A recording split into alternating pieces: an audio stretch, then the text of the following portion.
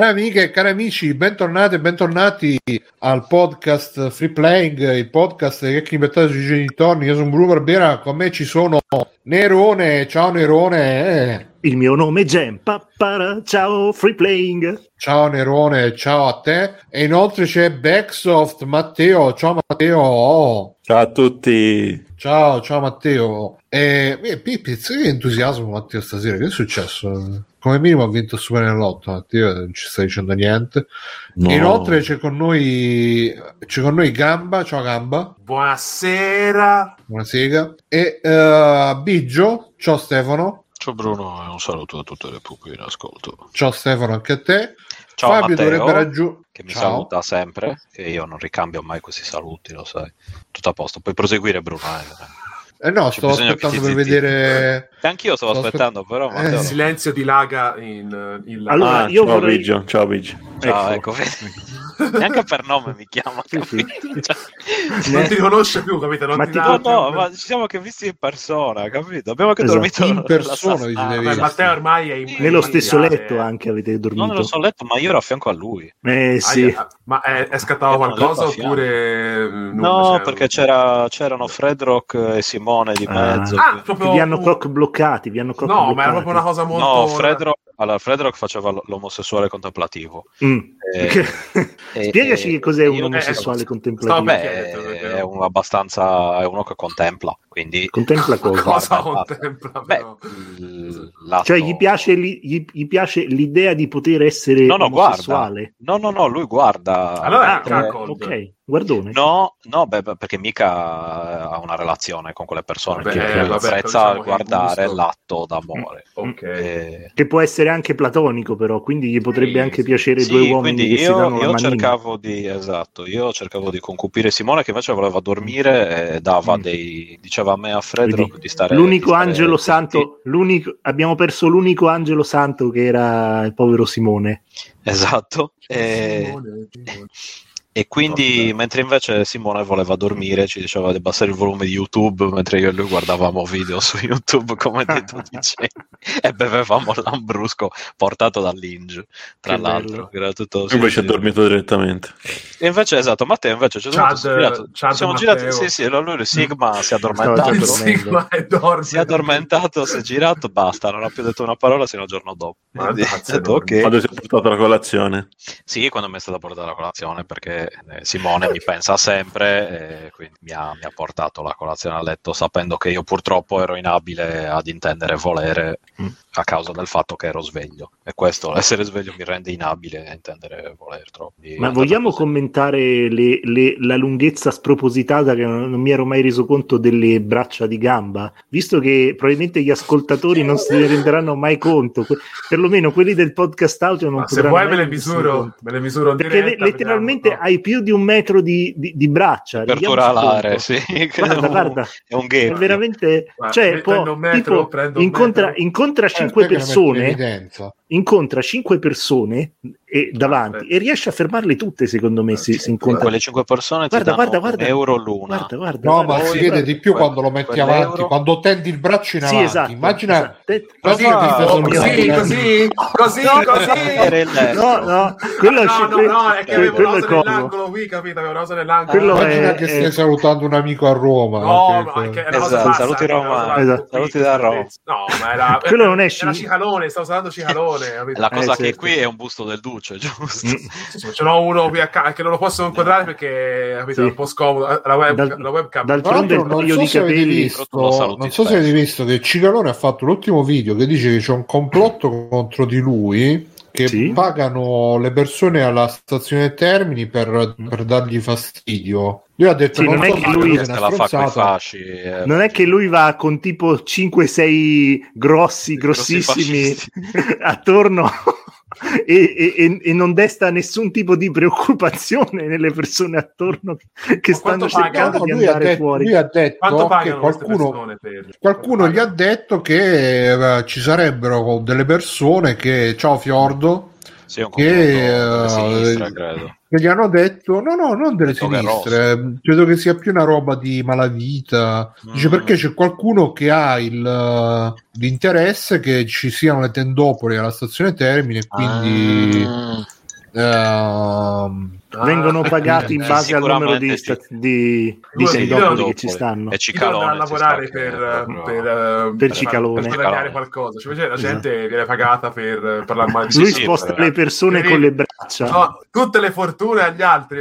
Vedi il video, vogliono fermarmi a tutti i costi, mi è arrivata una soffiata su chi mi vuole fermare. E fa però non lo dice senza niente proprio.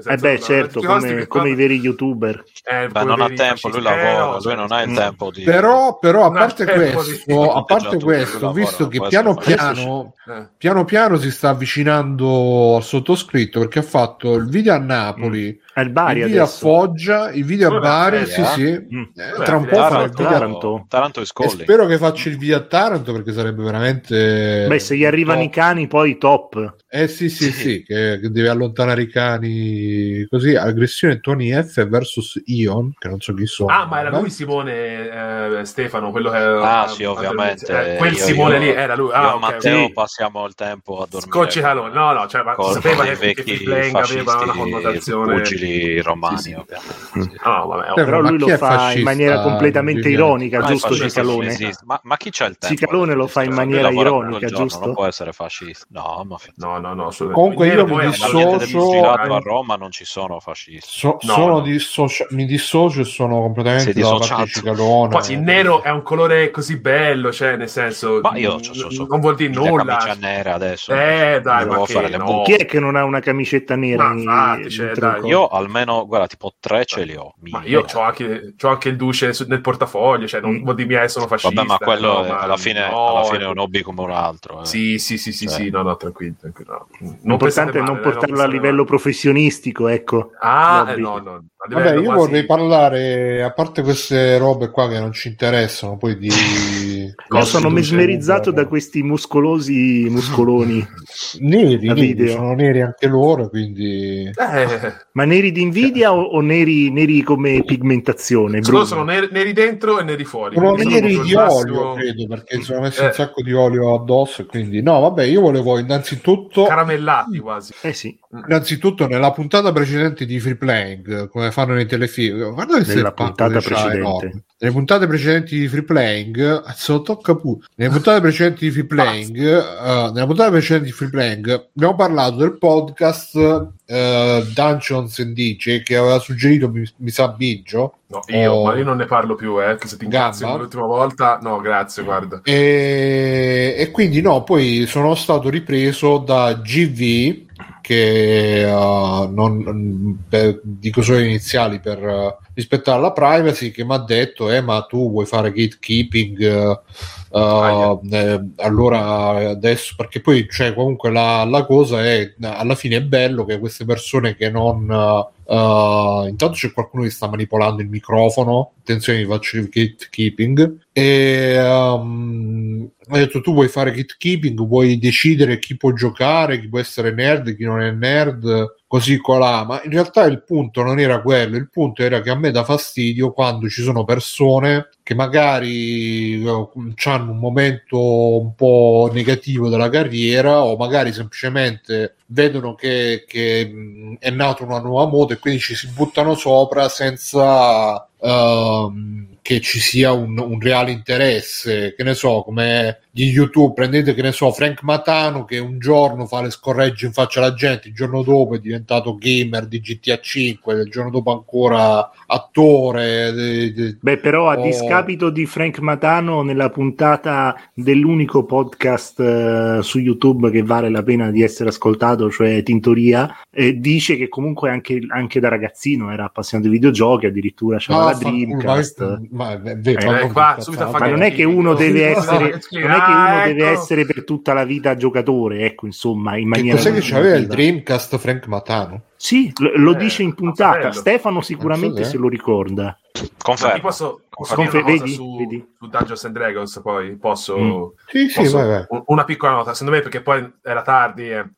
Secondo me la cosa che funziona bene del progetto di Dungeons and Dragons, ma poi di tutto il progetto che ci sta dietro, di portare alle grandi masse il gioco di ruolo inteso proprio alla D20 System e tutto il resto, è che c'è stato un grosso lavoro dietro, prima ancora di volerlo fare diventare famoso, di semplificazione. Perché? Perché la versione più famosa di Dungeons and Dragons adesso è la 5, che è quella attuale, ed è appunto la versione che te puoi far giocare a uno, appunto, come a uno dei 4 ospiti di Dungeons and Dragons che non ha mai toccato carta e penna per giocare a un gioco di ruolo, come al più scafato, al più infognato dei giocatori di ruolo. Secondo me questa è una cosa molto figa, perché è una cosa che funziona, cioè non avrebbe mai funzionato se il prodotto alla base non funziona bene a più livelli. E quindi secondo me quella è la parte interessante, cioè che poi è figo anche vedere una cosa che è un po' atipica, perché di solito te metti 4 persone a un tavolo e sia che siano giocatori navigati, sia giocatori nuovi, di solito vogliono fare tutti quanti: io sono il figlio dell'eroe che ha salvato l'universo, io sono il figlio di quello, il figlio dell'altro. Invece questi sono proprio 4 cazzoni che vogliono solo far casino. È anche figo gestire dei personaggi che sono anche un po' delle mine vaganti, onestamente. Poi nella seconda stagione fanno delle cose un po' diverse, un po' più curate, però a me piace, onestamente parlando. Poi anch'io sono un po' uno di quelli che dice sempre: ma prendono il doppiatore figo, l'attore famoso a doppiare un personaggio di un film che non c'ha esperienza, ma che senso c'ha? Però Dungeons and Dragons è su un altro livello, ma più basso, intendo. Cioè è un giochino da tavolo, cioè non è nulla di competitivo. Tutte le persone che sono morte per Dungeons and Dragons, loro bene, hanno dato la vita per Dungeons and Dragons. rompere il cazzo. Sì. Noi ci possiamo giocare grazie a tutti quelli che si sono sacrificati. Esatto. Io mi ricordo ancora guarda che film... cioè non sto scherzando, perché sai quanta gente si è presa mazzate perché io ho giocato a Dungeons and Dragons, ma anch'io sono stato bullizzato dalla vita, ma vaffanculo. E oggi invece gigantesco. Oggi le braccia. No, vabbè, ma bullizzassero, scusa, sei ma gigante. sai perché? Perché magari lo appendevano per le braccia così e piano piano si è allungato. Esatto. Ma ve lo ricordate il film di propaganda? Il gigante buono, il famoso propaganda live. Un attimo, lo dico. Ve lo ricordate quel film di propaganda contro Dungeons and Dragons in cui c'era Tom Hanks che a un certo punto era un ragazzino e rimaneva bloccato nella mentalità del gioco e rischiava di ammazzarsi alla fine del film? Purtroppo adesso io non me lo ricordo. C'è un film visto che di Dungeons and Dragons che era praticamente a proposito di Tom Hanks è arrivato Fabio. Ciao Fabio. Ecco. Ciao, eccomi, sono Tom Hanks italiano. Ciao, Tom Hanks italiano. Ecco. E niente, in questo film c'era Tom Hanks che giocava a Dungeons and Dragons, però era un ragazzino un po' suscettibile, un po' condizionabile, e a un certo punto verso la fine del film rischia di ammazzarsi proprio perché il suo personaggio doveva fare quel tipo di cosa lì. Prova a cercare, Bruno, metti Dungeons and Dragons Tom Hanks, che è anche un po' di meme c'ha sta roba. Eccolo qua, guarda. È lui che praticamente sta sulla banchina di un addirittura sulla parte superiore di un palazzo, e gli altri gli dicono ecco, adesso noi tiriamo il dado della vita e tu riesci a sopravvivere e non ti devi buttare giù, e quindi lui non si butta giù. Perché non si è buttato giù? Si chiamava Mazes e Monsters. Sì, è questo qua. Labirinti e mostri. Sì. Ma quindi questo è un film su Tom Hanks che rischia la vita per... è un film contro Dungeons and Dragons. Pensavo contro Tom Hanks.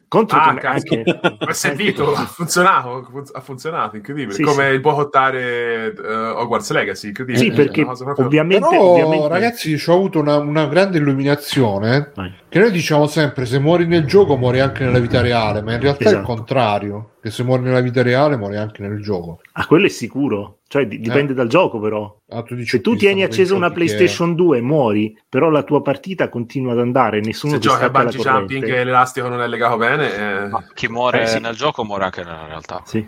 Ho visto un video di uno che gli si è rotto il cavo del bungee jumping mentre stava tipo a 5 metri dall'acqua e è entrato dentro l'acqua e non si è fatto niente, cioè ne è uscito fuori con tipo 4-5 graffi. Aveva livellato in Dungeons and Dragons sicuramente. Era graffiato contro l'acqua.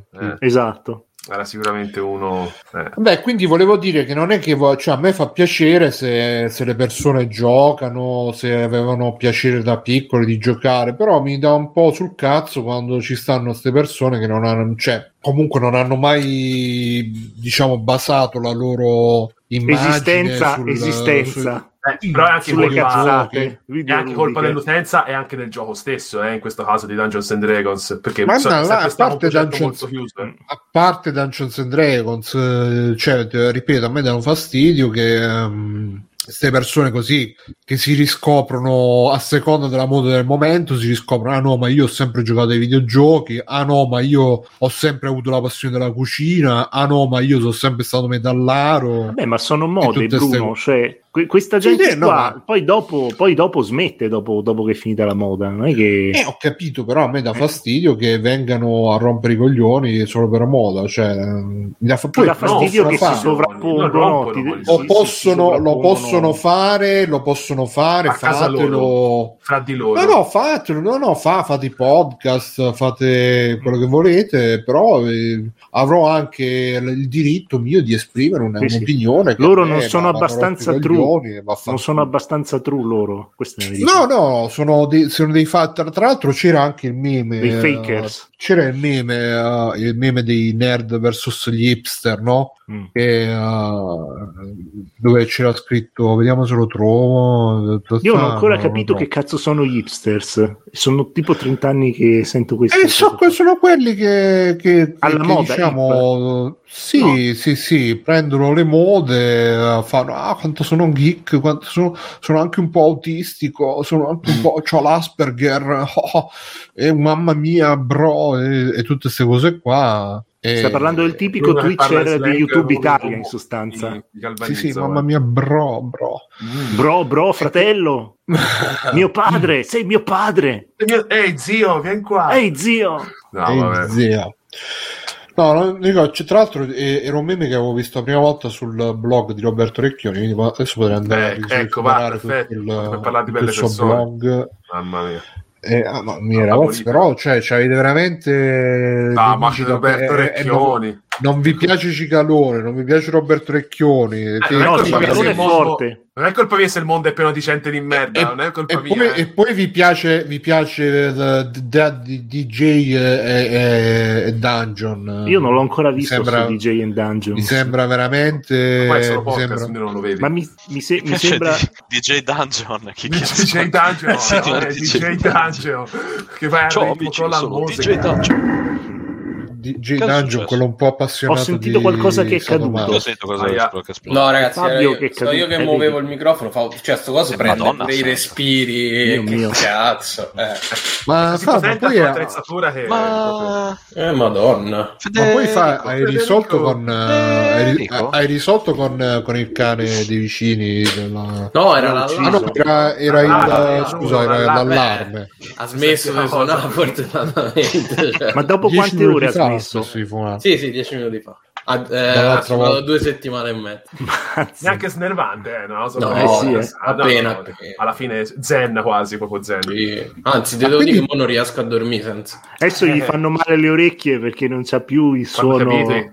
Ma quindi possiamo dire che Tom Hanks è un po' il ragazzotto americano che impersonifica i valori della vecchia America. Certo, assolutamente. Ma lui da giovane ha fatto un sacco di film di questo stile qua, in cui era giovane. Ha fatto anche magari qualche film contro i metallari, contro il rock, no, però comunque lui era la faccia dell'America, come si dice, giovane, però comunque quasi conservatrice / acqua e sapone, ma intelligente, ma era un po' il Ricky Cunningham, un po' bambascione anche. Ha fatto diversi film quando era giovane che sono anche carini. Se me ne ricordassi uno che era veramente fantastico con lui, aspetta che me lo cerco, Tom Hanks. Splash, una sirena manata. No, quello l'ha fatto già un po' più tardi. Tom Hanks.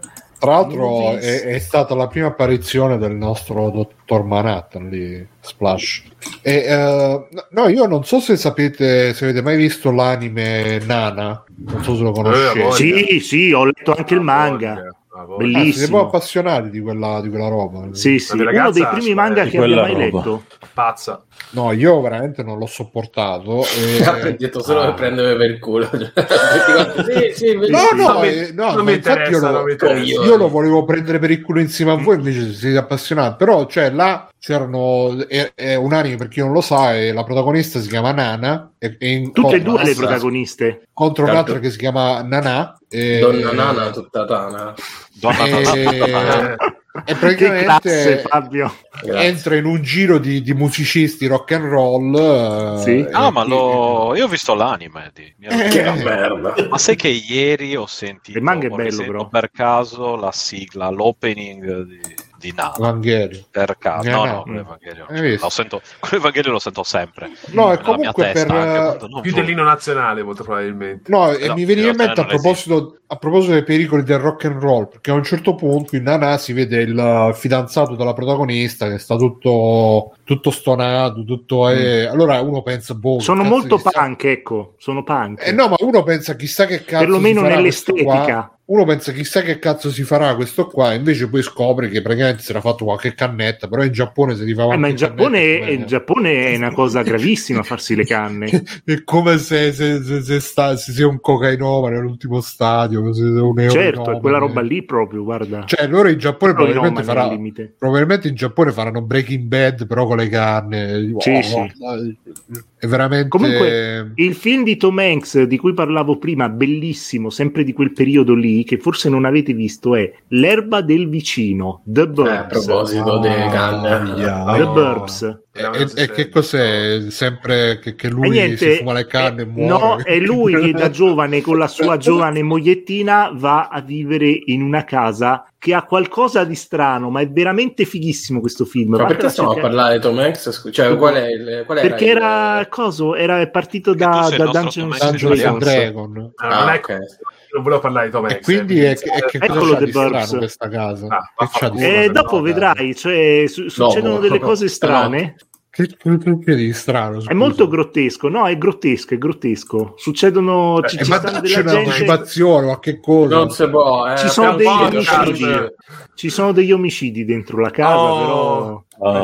Dai. E basta. Ma perché c'hanno tutto sto vento fuori casa questi qua? Pensa che mentre facevano sto film sono tipica zona col vento. Esatto. Sono a Carlone. Avranno fatto sta scena, avranno fatto tipo in uno studio 3x4 perché si vede proprio l'inquadratura avvicinatissima, con uno con un ventilatore che glielo faceva contro per simulare il vento. Però guarda, bene, ragazzi, sarà stato si allontana un altro po', e a parte di questo probabilmente c'erano tutti i parrucchini, si vede che stma per volare via. Comunque intanto chi sta cliccando il mouse, ragazzi, non sono io, so io, ma allora, non sto vi consiglio ragazzi, nemmeno le mani sul mouse. Vi consiglio mouse MX Master 3S. Ciao. Guardate, di ridurre il gain del microfono, che cazzo ne so.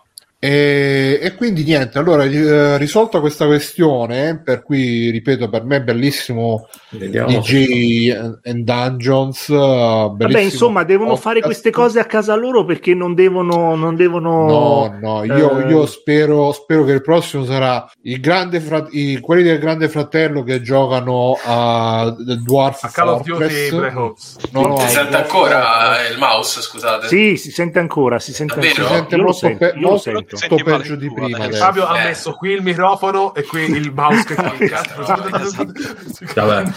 Non so che fa, ragazzi, cioè non cliccare il mouse.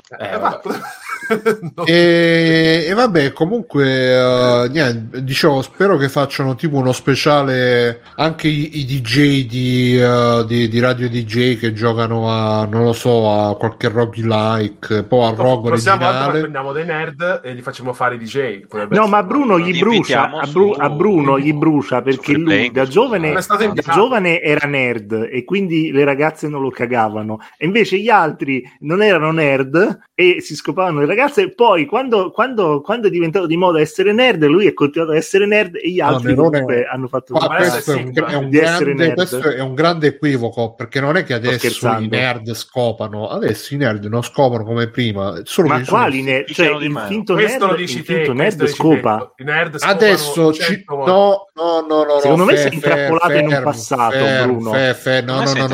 retro gaming. A parte quello, ci sono, prima c'erano i fighi che scopavano e i sfigati che erano nerd, adesso ci sono i fighi che sono nerd e scopano e i sfigati che sono nerd e non scopano. La situazione è uguale. Esatto, gli sfigati nerd si accoppiano tra di loro, si sono trovati, capito? Ma sei sicuro che la sfigata nerd non vada dietro il ciaddone nerd figo? Lo sapevo che non mi avresti deluso su questo punto. Vedi? Sul punto incel c'è da essere incel, adesso ci penso io. A una certa non ce la fai.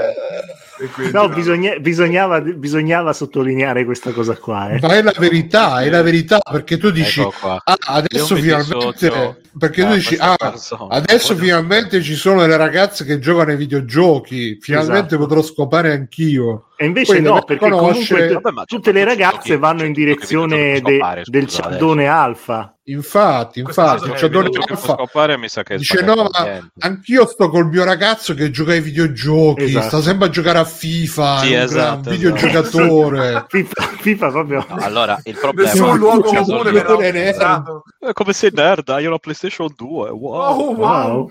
Vabbè, ma te sei un mama enjoyer, Bruno, dai, su, se no davvero. Vabbè, quindi che problemi c'è che piace il mama, scusa. Io dovevo fare, mi ero segnato che dovevo fare una domanda. Ricordiamoci sempre che le ROM vanno cancellate dopo 20 Eccomi.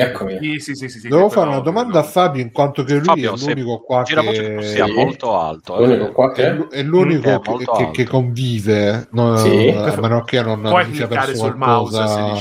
Convive con una donna e quindi una donna, specifichiamo. E quindi niente, volevo fare una domanda ma me la sono dimenticata, però era sempre a proposito di queste cose, un po' per dirti ma lei per esempio è una vera nerd o no, proprio c'è un test da passare, no? Mi sembra c'è un test ufficiale per cui c'è un SAT gamba, cioè gli uomini lo passano in automatico, le donne devono fare un test per passare. Rai SAT molto poco Rai SAT. Il cotto Fabio, un click per sì, 2 click per no. Guarda, ho messo il push to talk su StreamYard dove non c'è il bravo push to talk. Esatto. No, basta che premi CTRL più D. Lo so, è quello che sto facendo.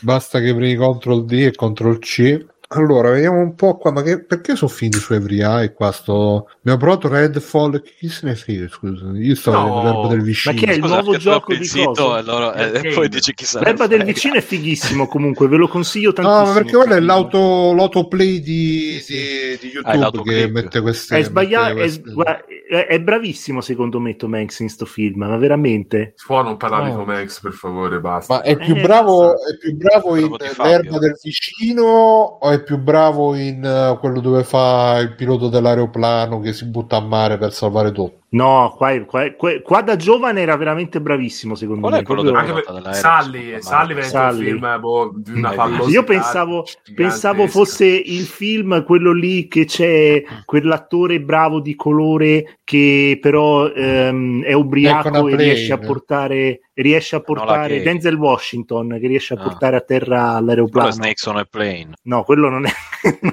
no, quello è Samuel Jackson. Quello è un altro. Flight si chiama. Ecco, The Burbs, vedi che ci stanno degli omicidi. Si chiama Flight si chiama quello che dici tu. Hanno fatto anche il gioco. Hanno fatto anche il gioco. Flight Simulator, esatto. Il Tay-in l'ha fatto Rockstar.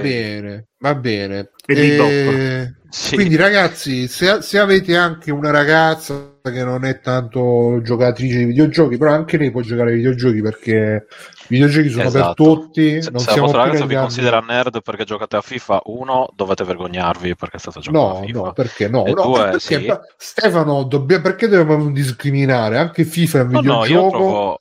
Anche Candy Crush è un videogioco. Esatto. Anche giusto discriminare in certe anche Notepad Plus è un videogioco. Assolutamente. Soprattutto Notepad Plus. Se vuoi, sì, anche la vita. Tra l'altro quello è un videogioco senza game over. Hanno fatto anche il video, quelli di non di No Clip, quegli altri là, il No Clip inglese, dei campionati di Excel. Ok, esistono i campionati di Excel, i campioni di Excel. Ecco, quelli sono veri nerd, a mio avviso. Vabbè, sì. Ma sono tipo stelle, l'ho visto, non l'ho visto tutto, però spiegano che tipo le gare sono tipo che avete questo file con i dati di borsa di 10 anni, però per l'anno 2001-2002 sono solo metà dei mesi, quindi dovete trovare la media anche trovando quelli che sono a metà. Io non le guardo perché mi emoziono troppo e mi agito. Quindi... no, ma cioè, ne dicevano che comunque, vabbè.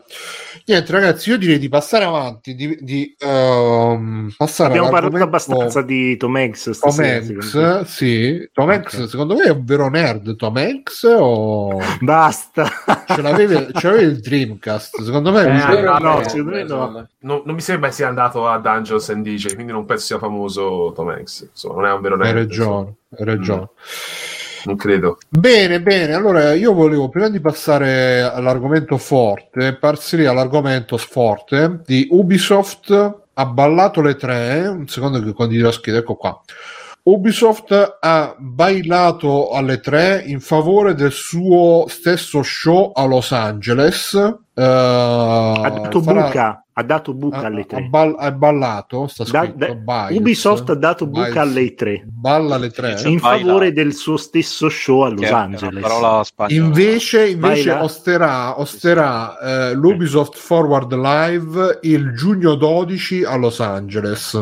Quindi ragazzi, questo è 3 quest'anno, ma cioè, chi è rimasto alle 3? Quindi Devolver Devolver ci avranno lo stand dei panini là. Ci avranno il loro show. Il solito stand fuori nel parcheggio. Quello ma ha scritto Fabio, uso push to talk, che non esiste, però l'ha scritto 10 minuti fa. Sì, esatto. Grazie, Bruno, lo sai che durante le dirette dico colpevolmente in ritardo quello che pensava Mircotto. Se siete dei veri nerd, non giocate a FIFA, ma giocate a eFootball. Che tra l'altro dicono che sia molto una merda. Pare che era Serino forse che lo diceva, che è molto meglio di quello che pensavamo tutti noi appassionati. Ma è uscita una merda, però comunque quando è uscito era veramente io ogni anno, ragazzi, se non c'ho i nuovi giocatori, gli spacchettamenti epici, queste cose qui, gli sbustamenti, io non ma c'è un gioco di calcio buono adesso oggi, ma veramente io oggi, penso guarda, Virtua Striker 3 è l'ultima roba che mi ricordo. Dopo Bomba 98 Libero Grande, io non so giocato, però vi consiglio Active Soccer. Mamma mia, Actua Soccer. Che merda. Actua Soccer. Bruno, è fatto da un italiano. No, che merda. Active. Non Actua Soccer, quello degli anni 90. Fatto da un italiano e Konami. È ispirato ai grandi classici degli anni 80. Cioè a cosa? Si chiama Sensible Soccer? Kick-Off, Sensible Soccer. Che bello Sensible Soccer. Aiuto. Esplosiva retroarchedazione. Quindi vedete qua che esplosiva retroarchedazione. È proprio un'esplosiva comunque per essere fatto, cioè questo l'ha fatto tutta una persona sola, non cinese, italiano, e questo ti fa quindi... cinese, infatti stavo per dire cinese. No, italiano, guarda, puoi fare anche le strategie. Ci mettono Electronic Arts. Guarda, c'è anche la neve, la pioggia, i campetti. Ma è normale che vada così a scatti la grafica? sì, perché è uno streaming dal passato. No, a me va super fluido, però c'ho la linea anni 80 e quindi comunque giocatevi Sensible Soccer. E c'è anche addirittura la soundtrack fatta da Chris Hulsbeck, che per chi non lo conosce è il musicista che ha fatto anche la colonna sonora di Turrican, Julie Rainbow Hearts, quindi Katakis credo anche l'abbia fatta lui, quindi ragazzi, vabbè, comunque stavo dicendo, chi c'è quest'anno alle 3? Credo Fabio e basta, forse Justin Roiland. Sì. Aspetta che ci arriviamo a parlare di Justin Roiland. Allora, le 3 2023 sarà dal 13 giugno al 16 giugno e Nintendo non ci sarà, Microsoft non ci sarà. Sony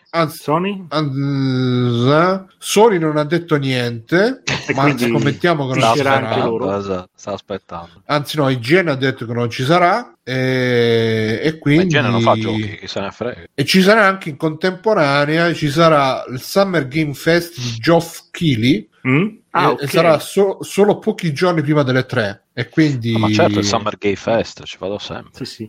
Quello lo show che è tipo un'ora di Geoff che parla delle patatine, quelle lì della Monster, delle patatine dei Doritos e di Kojima tutte dei Kojima.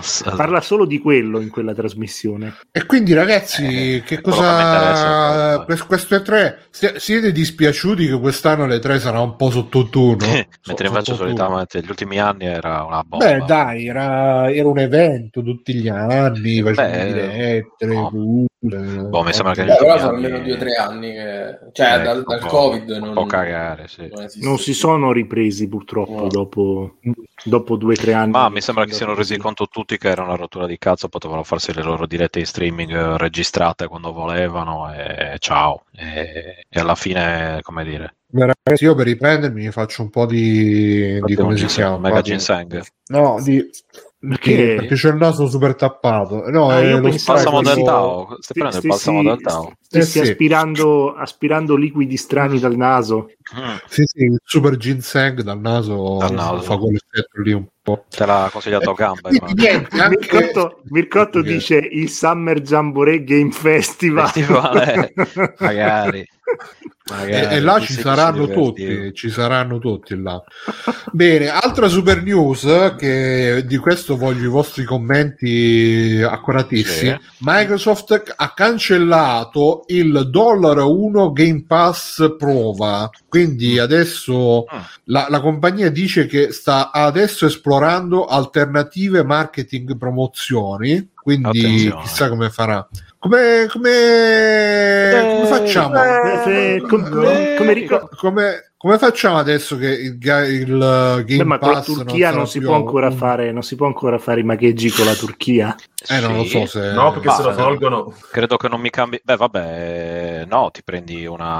Ti prendi un abbonamento che duri più tempo, lo paghi un po' di più, ma ti costa comunque meno una volta che ti va bene in Europa, oppure che fai magheggi incredibili con 10 VPN. Grazie, beati voi che volete fare queste cagate per giocare. Io mi rompo il cazzo solamente a pensare però sinceramente anche a €12 non è poi così male, €12 al mese, considerandoci poi no, ma ragazzi, anch'io, ma la notizia è che su Eneba prendi quello che vuoi. Dove? Senza VPN, Eneba. Dove? No, cosa? Dove? Quanto? Eneba, lo prendi quanto vuoi. Enepap? Senza Cipap? C'è tantissimo da esplorare sul negozio giochi di Eneba. Che è sto sito? Ma è Babbano 2? È come Babbano, Babbano.it. Dei tempi Babbano.it. Come si scrive Eneba? Com'è che si come lo leggi? Eneba. Anche io che non mi sa di Eneba. Non c'è un H da qualche parte. Non mi si apre neanche bene sto, che devo fare? Devo disattivare il There's plenty to explore in Eneba Game Store. Fa anche rima. Ma è un CD tipo All-Key. Non mi si apre bene, a me esce, sì, pure a me esce tutto male. Sarà uno di questi che sta cercando di hackerarmi, si vede. No, non si vede un cazzo. Stanno tracciando. Vabbè, comunque Ma fanno le sponsorizzazioni, perché ci chiediamo la sponsorizzazione nel caso. Non ne ho la benché minima idea, però se la fanno... Vabbè, comunque sia, qua dice, in questo articolo di 80.lv, dice che praticamente vogliono togliere questa cosa, ma adesso c'è l'abbonamento famiglia amici, che è già stato lanciato in Colombia e Irlanda, e anche in Nuova Zelanda, Sudafrica, Cile, Ungheria, Israele e Svezia. L'Ungheria... Sì, l'Ungheria, sì, la Lungaria. La longa Ungheria. mano, sì. Però ancora deve essere lanciato in altre cose europee. Doctor comunque dice che c'è ancora la conversione del gold. Quindi, sì, è vero. E allora, sì, però ancora esiste il gold? No, perché praticamente, sì, anzi no, esiste, però te lo convertono, puoi fare la conversione da gold ad ultimate, ti vale meno tempo, però puoi prenderti le cose col gold, cioè le tessere gold che costano di meno, ti prendi un po' meno tempo disponibile su Ultimate Game Pass, però ce l'hai. Non ho capito niente, te lo puoi ridire come se fossi un bambino un essere umano, anni, un po'. Allora, il gold, le schede, le card per il gold esistono ancora. Si possono convertire in un Ultimate Game Pass quando le compri in siti tipo appunto Eneba. Però durano meno tempo, quindi metti che 3 mesi di gold sono 1 mese e mezzo di Ultimate Game Pass, una cosa così. Beh, per fare un esempio, adesso non ho detto una cifra precisa, sto abbozzando. Non sto capendo niente comunque. Vabbè, Madonna Santa, però adesso chiamate l'insegnante di sostegno, io sono scemo, ma... Stefano, io ho 3 finestre, io sono uno di quelli che non riesce a masticare io non riesco a masticare la cingome e a salire le scale insieme. Esatto, cadi in terra, ruzzolo giù per le scale, sì. Devi avere pazienza. Chiaro di così non so farlo, e quindi appunto, se io ho 3 mesi di gold divento un mese, perché è una roba di matematica ormai è diventata. Ci chiedo dei bicchieri, questo 3 mesi di gold. Scusa, 3 mesi di gold quanto costano? Dipende da dove lo vai su Eneba, cerca. Non mi si visualizza comunque, bene il comunque sito. Stefano stai facendo un ottimo lavoro come sponsorizzata di Eneba, tu stai infatti ti hanno dato i soldi, di la verità, se potessi avere i sordi, ha fatto i sordi, ho fatto i sordi. Guarda qua, Visa, Mastercard enorme, però non si si vede male, si vede malissimo, anche PaySafe Card. Allora, secondo me c'è un errore di cross CSS in questo ma non è che magari abbiamo tutte e due il blocco con gli annunci tipo uBlock, ma io l'ho tolto, ho disattivato AdBlock e comunque fa ma guarda che comunque AdBlock, anche se lo disattivi ogni tanto, no, ma AdBlock fa schifo, devi togliere disattivare AdBlock sempre disattivare, e mettere uBlock. No, io c'ho uBlock Origin. Sì, c'ho quello buono, c'ho quello buono, Stan.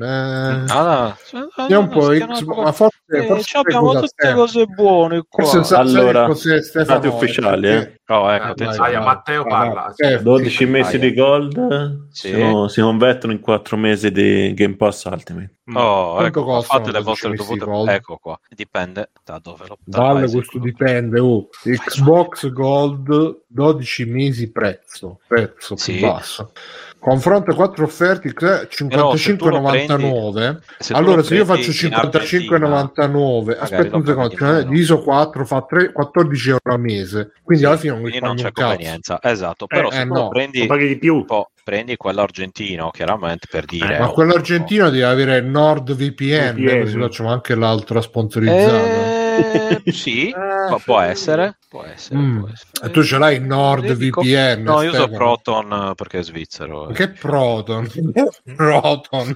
Sì, Proton. È l'unico serio che abbia delle leggi sulla privacy. Ma che leggi? Mircotto dice Bruno, la base in Svizzera. Bruno, non lo vedi bene perché stai usando Chrome. No, io non credo che lui stia usando. Stai usando Chrome? Io sto usando Chrome. Meccotto, anch'io io sto usando Firefox e lo vedo comunque uguale a lui. Niente, ragazzi, mi sa che devo andarmi... non so cos'è sapete qual è il problema? È che non sto usando NordVPN, quindi non posso vedere. Sì. Mi esce il sito italiano che in quanto fatto da italiani si vede male, quindi se invece facessi quello argentino.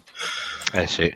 E va bene. Altra news importantissima. Praticamente un tizio di Arcane ha confermato che Redfall era originariamente in sviluppamento per PS5 e poi quando sono stati acquisiti da Xbox le hanno detto no, sta PS5 ve la buco, e l'hanno sviluppato solamente per Xbox. Hanno detto questo, lo daremo a Arcane. Sì, esatto. E questo ovviamente va certo, però si sono presi l'esclusiva peggio, cioè si dovevano prendere l'altra esclusiva di Arcane, non questa. Quale? Il gioco precedente. Tanto è andato una merda pure quello, quindi sì. Ho capito, però era più bello. E poi è arrivato comunque sul Game Pass, quindi un il precedente di Arcane. Deathloop. Madonna, proprio gioconi stiamo parlando. Cioè. Vabbè, è bello comunque. Sì, è un bel gioco, però adesso diciamo che inculati in 5 adesso, cioè proprio chi è che ci ha giocato? Io ci ho giocato a Deathloop. Io sono fermo a Dishonored 1 in realtà. Vabbè, anche io sono fermo. Bellissimo. E poi ho provato Deathloop per circa 20 minuti e poi ho deciso che ho scelto la vita. E poi mi distruggi il cuore. Vabbè, comunque questo ovviamente va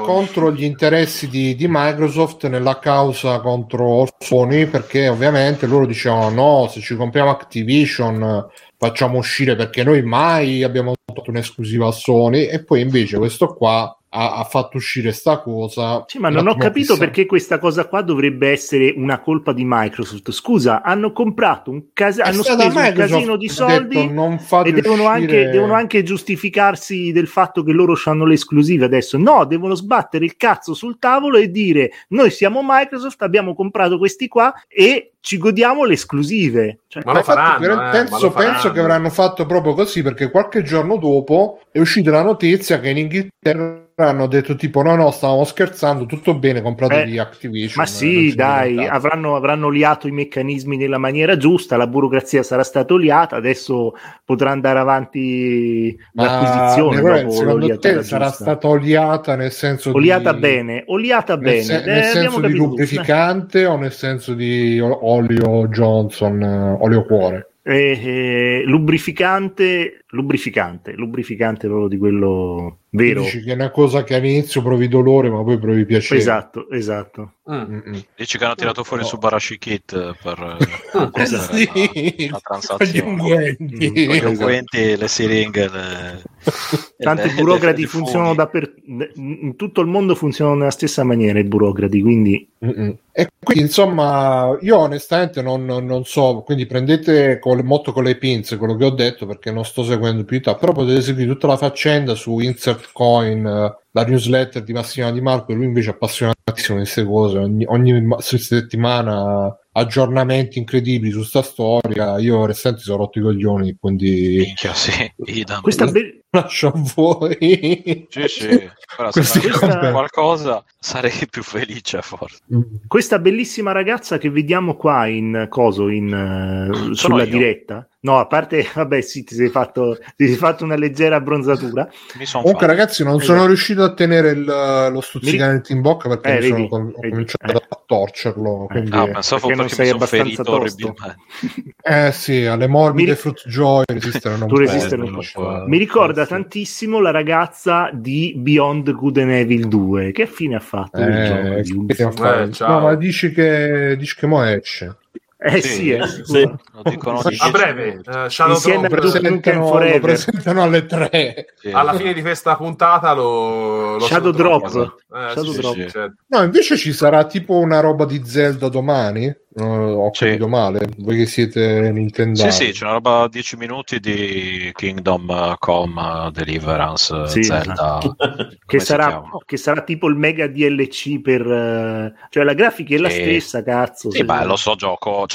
Sì, poi vabbè, adesso sì, ma potevano usare un po' di più, dai, potevano fare una cosa un po' diversa. Parlando di usare a Nintendo. Potevano fare un nuovo Zelda Wind Waker con quello stile, dai, sai che bello che era. C'è da dire, qua tocca a me fare il Nintendaro ormai, cioè c'è da dire che comunque Nintendo sperimenta con Zelda, sulle portatili, cosa sperimenta che hanno preso Breath of the Wild è molto diverso dagli altri, dai. Hanno preso semplicemente altri giochi scusa, Bruno, ma comunque facevano qualcosa di nuovo. Zelda. Sì, hanno sperimentato tipo, ma questa roba qui è incredibile, usiamola per Zelda, 30 giochi così. Bruno, perdonami, però Trinatri ha già parlato di Resident Evil 4, no? Vai, Nerone, vai, dici. Allora, Zelda sulle console fisse è dal GameCube che è rimasto sempre uguale, cioè c'è stato Wind Waker che era una roba fantastica, nuova, incredibile. Poi hanno fatto Twilight Princess che era un palette swap con una versione dark di Ocarina of Time, con le stesse meccaniche, con lo stesso motore poligonale, con praticamente tutto più o meno simile. E poi hanno fatto pure quella, scusate la parola, quella mezza cagata di Skyward Sword che non funzionava assolutamente su Wii U, che era sempre lo stesso motore poligonale con una palette swap su Wii, scusatemi, su Wii. E poi li hanno presi su Wii e hanno fatto le versioni upscalate. Ecco, se non facevano qualcosa di veramente nuovo, stanno usando. Sì, ok, ma se non facevano qualcosa di nuovo, Zelda moriva secondo me pensi che andare contro Nintendo la principessa, dici, bro? Sì, la principessa. Voi che pensate che andando contro Nintendo fate i gamer fighi, quelli che scopano? No, ma scusa, ma sarebbe stato molto più bello prendere Link e metterlo col vestito da odalisca. Non ci pensate, tipo come magari. Ma quelle sono quelle cose lì che piacciono a te adesso. Però insomma, non sono qui a... Allora, Link odalisca, io sono molto a favore. Non lo cercare. Non per chi Marti.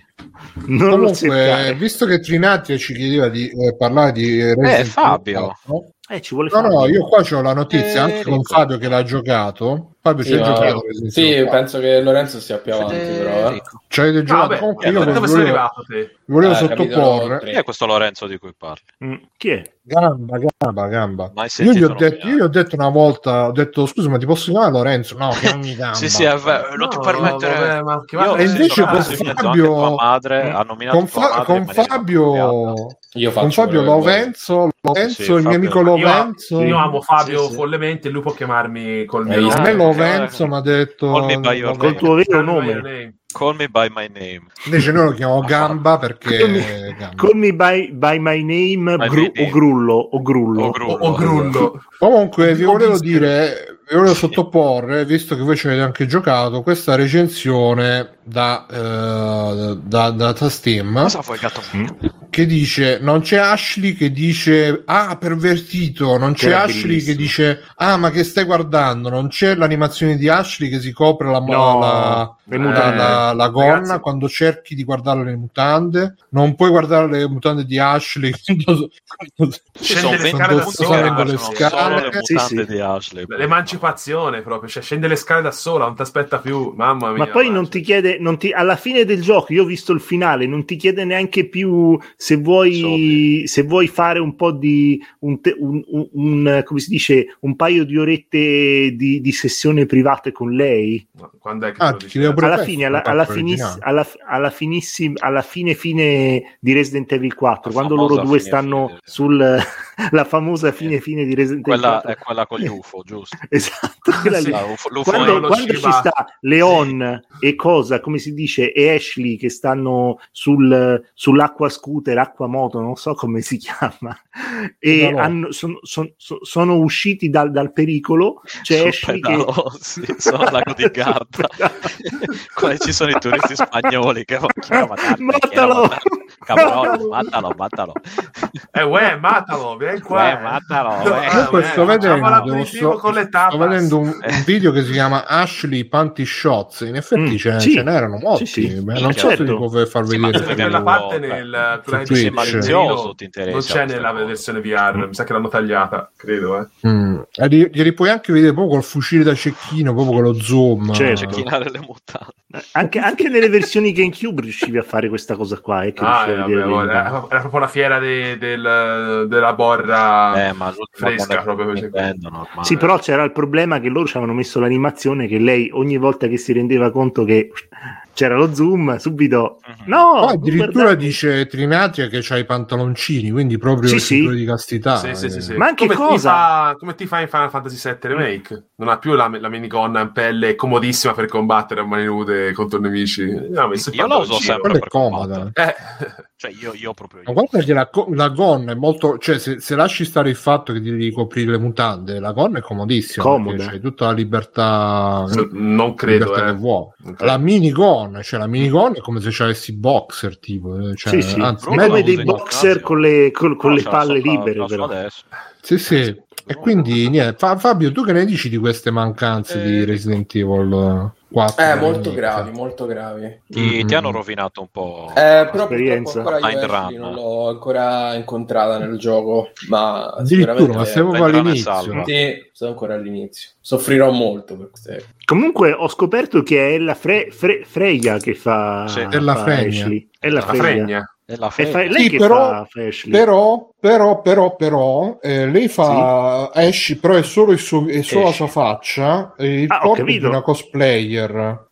Questa è una cosa che mi hanno detto sulla chat di freeplay.it, che la cosplay, che tra l'altro ha fatto, è anche una streamer, e durante uno streaming ha detto: ragazzi, quando guardate le mutande di Ashley state guardando le mie, perché è il mio corpo quello. Gli hanno fatto proprio lo scan delle mutandine, allora. Penso di sì, li avranno fatto proprio le gonne. Sono andato proprio là con le telecamere a vedere, insomma, perché è dedicazione al proprio gioco, quindi ragazzi, Resident Evil 4 purtroppo si è piegato anche questa alla dittatura del politicamente corretto. Mentre mangiavano grilli hanno deciso. Ma io ho sentito che non c'è neanche la modalità con la cinese che spara, non mi ricordo più come si chiama. Separate Ways, la aggiungeranno come DLC a parte. Non mi ricordo come si chiama la cinese. Un razzismo o una xenofobia. Non c'è la modalità poverina. La cinese solo femminile. Cosa stai dicendo, vero? Non mi ricordo come si chiama. Ada Wong è cinese, no? Non è cinese Ada Wong. Sì, no, perché è di Dio. Non volevo aggiungerci uno strato di razzismo. Genuinamente ho detto un altro strato più. Allora, se volevo veramente fare il razzista, avrei detto, come dicono gli americani, l'asiatica. Che per asiatica gli americani intendono tutto il continente asiatico praticamente. Che cosa devono intendere? No, ho capito, ma è un po' generico dire asiatica, ecco, insomma, è come dire europeo. Un italiano, esatto. Sì, Mircotto ha fatto questa battuta da cui ci dissociamo, ha detto la modalità gialla, io mi associo. Io mi dissocio, però mi è piaciuta moltissimo. La modalità di prato. E quindi, insomma, ragazzi, purtroppo anche Resident Evil 4, anche Capcom, che ricordiamo ci ha regalato Chun-Li, che credo che sia stata veramente la protagonista di tanti hentai della mia gioventù e oltre. Vi consiglio sempre, ma tanti anche fermo immagini, anche le mutandine di Ashley, ogni volta le mosse speciali per vedere, guarda, da 3 pixel. Vi consiglio sempre di cercarvi Noriaru di Chun-Li, vedrete che sono robe fantastiche. O anche non lo farà vedere in diretta. No, purtroppo non posso, perché sempre la dittatura del politicamente corretto non vuole. Io preferivo Kummi, cioè Kammi, credo. Che poi l'hanno rovinata tantissimo, secondo me, in Street Fighter 6. Gli hanno fatto i pantaloni Kummi l'hanno rovinata tantissimo. Gli hanno messo i pantaloni da Instagrammer. Sì, ormai per me è finita, ragazzi. Esatto. Comunque gli hanno messo i pantaloni da Instagram e gli hanno fatto il culone da americana. Da Instagram? La culona gotica proprio, sì. No, non gli hanno fatto. Allora, in Street Fighter 2 lei era una militare con un culo che era fantastico, proprio super sodo. E adesso gli hanno fatto un culone da Instagram, magari è da ragazza che fa sodo, diciamo. No, è un po' non lo so, mi ha dato una sensazione strana. Io mi ricordo ancora la Street Fighter, la cosa di ecco, vedi, c'ha dei hanno fatto la vita strettissima, i fianchi larghissimi. Troppo bella. Però sai, fianchi larghi, figli belli, dicevano. Lo so, ma la Kumi che mi ricordo io era più mascolina, ecco. In Street Fighter 2, se voi guardate, no, era molto più mascolina. Questa è una bella ragazza che fa finta di essere un uomo. Però questi pantaloni da Instagrammer. Come sono i pantaloni da Instagram? No, sono tipo i pantaloni jazz da yoga che utilizzano le ragazze in palestra. Che io se andate in palestra e guardate dagli specchi, le potete vedere mentre fanno gli esercizi. Mentre pesano 300 kg. Esatto. Non ho capito, scusa, se vai in palestra così, cioè tu ogni tanto vai in palestra a vedere. Lui va solo per quello. Sì, lui si siede, li guarda in maniera creepy e poi quando entri in palestra, ma lui, ciao Nerone, ciao, sono venuto a vedere un po' di pantaloni oggi. Lui arriva e dice e poi si siede, si mette le labbra e poi aspetto che si alzano e vado. Si siede nell'angolo con la posa di Kendo Ikari così a vedere. E poi si intanto mette fanno 1, 2. Quindi in palestra si suona il jazz e poi le ricatta, ovviamente. Ecco, guarda che il pantalone è troppo non lo so. E comunque me l'hanno sbagliato. Me l'hanno sbagliato. Devo ammettere che tra Tekken 8 e Street Fighter 6 io ho sempre giocato a Tekken, però la grafica di Street Fighter 6 veramente la sto trovando, soprattutto Zangief l'hanno fatto in un modo che è un po' cartunoso. No, hanno fatto bene. No, il contrario, lo trovo molto realistico, perché hanno messo quello strato di ciccia, mentre prima era tutto proprio muscoli, proprio Big Jim. Ecco, guardate il culone, guarda, proprio un culone. E sono le sanzioni, invece le sanzioni alla Russia lo stanno come dire. No, è il contrario, No, è il contrario. Nel 5 non c'aveva grasso, invece nel 6 si vede proprio che c'ha un corpo realistico, c'ha una pelle realistica, veramente fatto. E tra l'altro ho visto hanno fatto anche il. Però ci preoccupa che con le sanzioni ingrassa la gente. Questo è esatto, adesso è più mentre prima era un bronzo di Riace, adesso invece dici mo è diventato come i barboni che però sono ciccioni. Esatto, sono barboni. Quelli di coso, quelli di Simone Cicalone, i barboni, quelli di Cicalone, no? quelli che fanno i barboni, però esatto. In realtà sono pagati però mangiano dai soldi sono pagati. No, e tra l'altro è uscito anche sono usciti anche i costumi classici di Ryu, Ken e Chun-Li, e in particolare quello di Ryu, se vedete, c'ha i pantaloni che sono proprio pantaloni, cioè non sono due gambe con attaccati sopra, cioè c'è proprio la piega del pantalone qua nel cavallo, quindi buono. Però sta ancora in modalità barbone, Ryu con la barba grossa. Ryu ce la fa la barba, cioè nel costume normale c'ha la barba però curata, nel costume quello barbone adesso è Ken, che non ho capito se è divorziato dalla moglie. Ken è diventato barbone proprio, è diventato, come si dice? Sì, è diventato la moglie gli sta togliendo tutto con gli alimenti, secondo me. Sì, è proprio.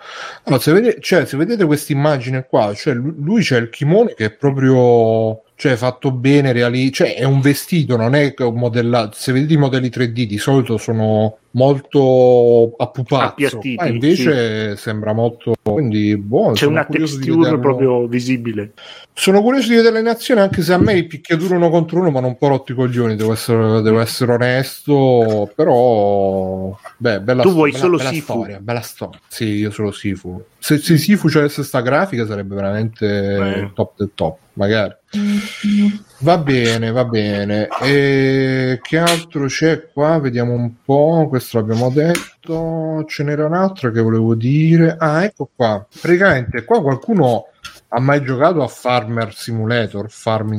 Io sì. E ti ha guidato nelle tue scelte quando devi comprare i veri trattori? No, devo dire che mi sono annoiato in una maniera orripilante e poi ho incastrato l'omino e anche un trattore per sbaglio dove non doveva finire. No, non ho capito dove non doveva finire, però c'è finito e lì l'ho mollato.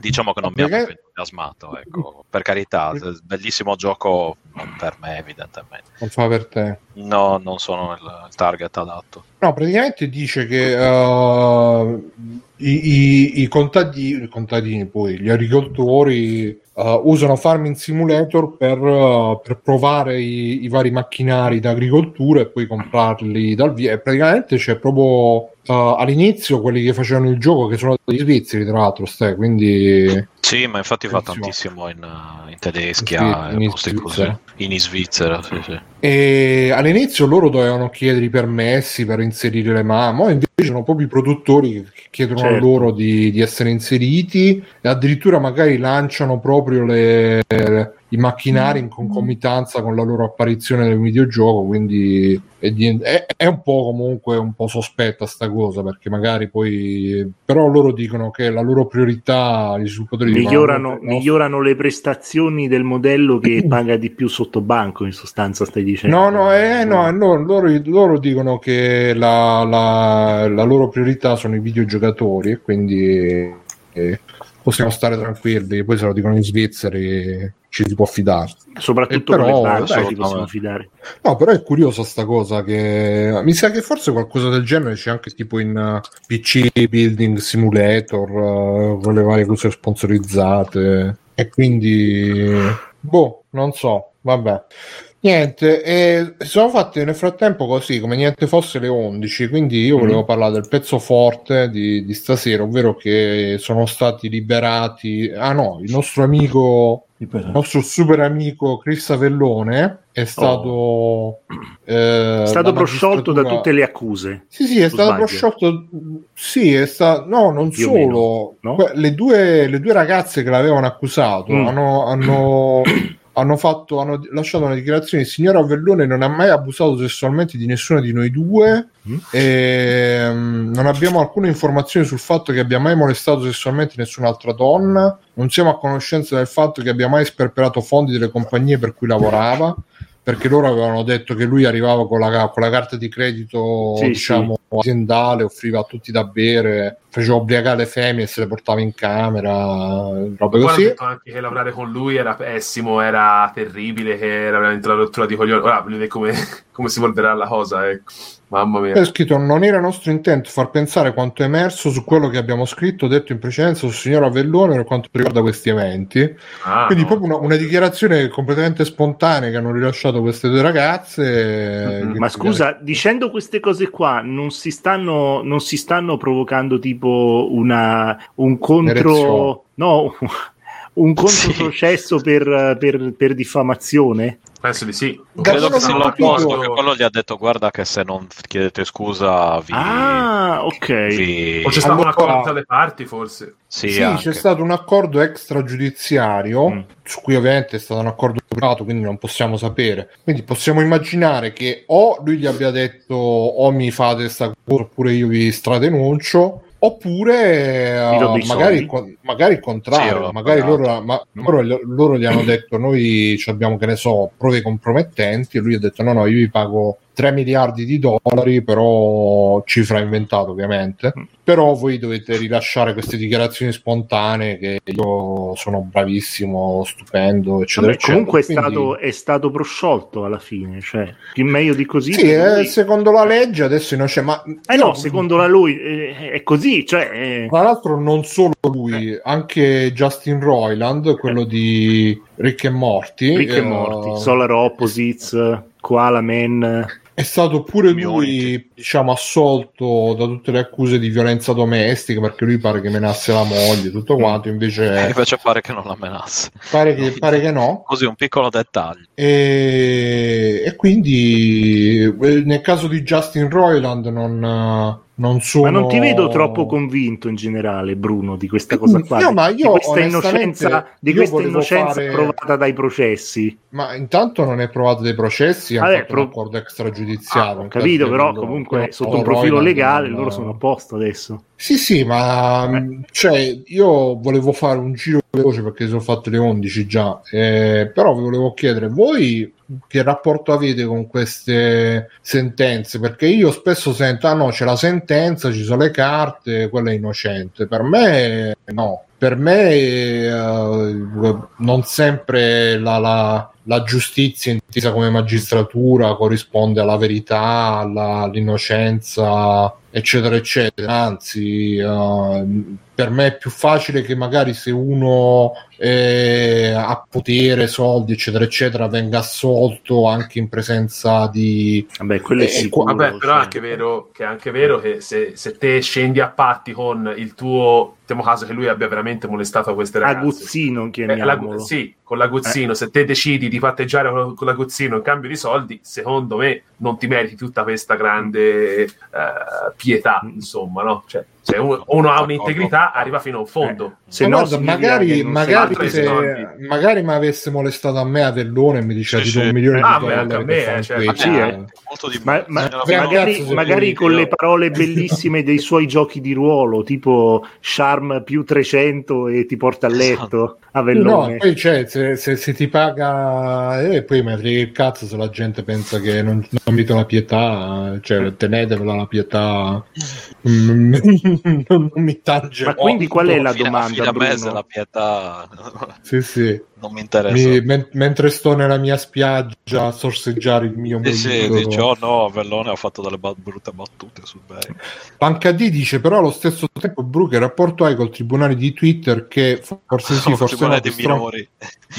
Non ne voglio sapere niente. L'altra volta parlavamo di minorenni, ora stavolta sì. Processato per direttissima su Free Playing. Esatto, che rapporto hai con il tribunale di Twitter che ti stronca una carriera prima del tempo? No, ovviamente anche quello va male, anche se onestamente io personalmente tendo comunque a fidarmi di più quando dicono che c'è l'uomo bianco, maschio bianco, etero, cis, tutto che se ne approfitta della sua posizione di potere, perché c'ho questo bias mio per cui comunque viviamo in una società dove le donne di solito sono sempre un gradino sotto rispetto alle loro controparti maschili e molto spesso chi sta più in alto se ne approfitta anche da un punto di vista emotivo, sessuale, relazionale, tutto quanto, per cui mi sembra più verosimile che magari una donna non trovi il coraggio di fare denunce e cose e poi magari si sfoga su Twitter che non che sia tutto inventato e cerchi solo,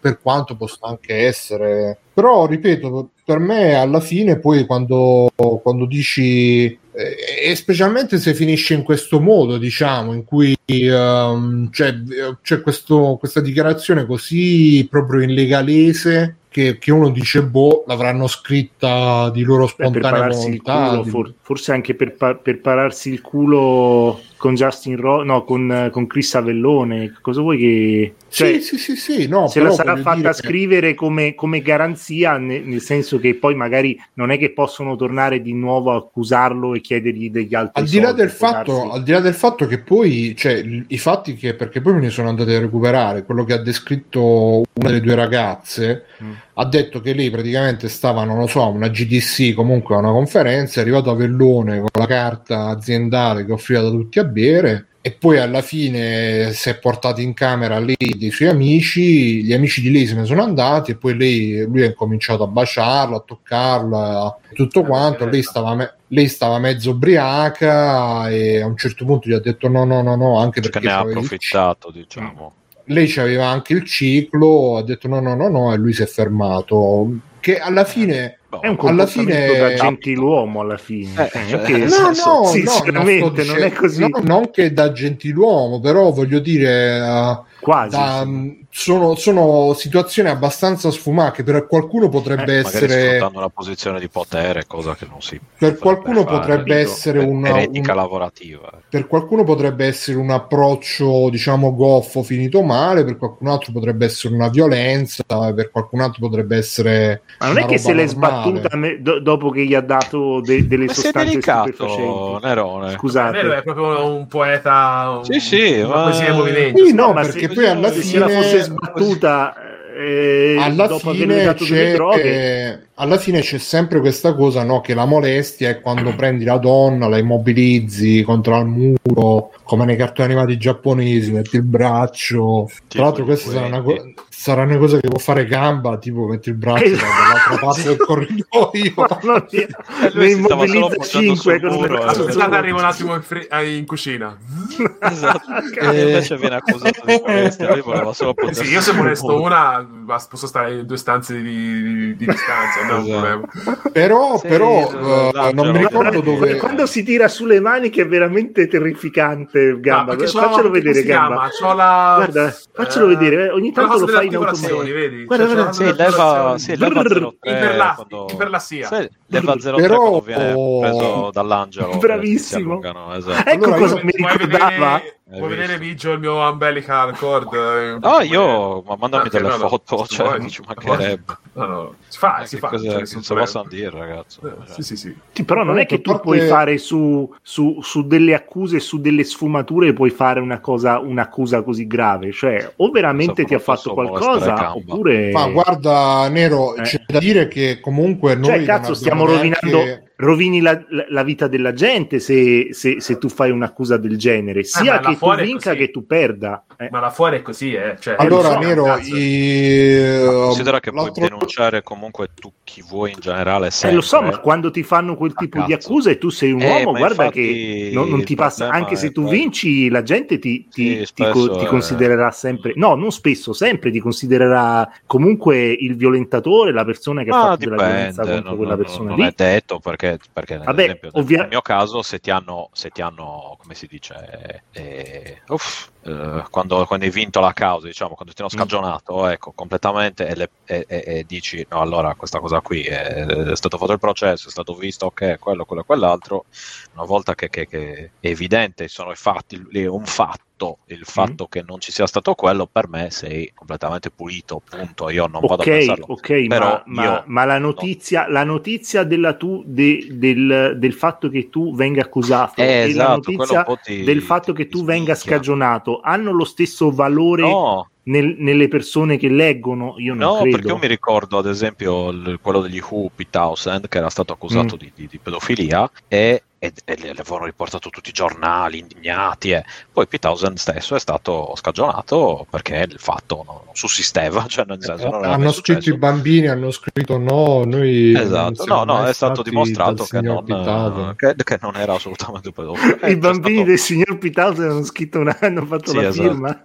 Dice Pancadì è di Michael Jackson. Dice Pancadì è un attimo e un tweet ti scioglie un contratto. Infatti mo sono curioso di vedere tutti quelli che anche Kanye West.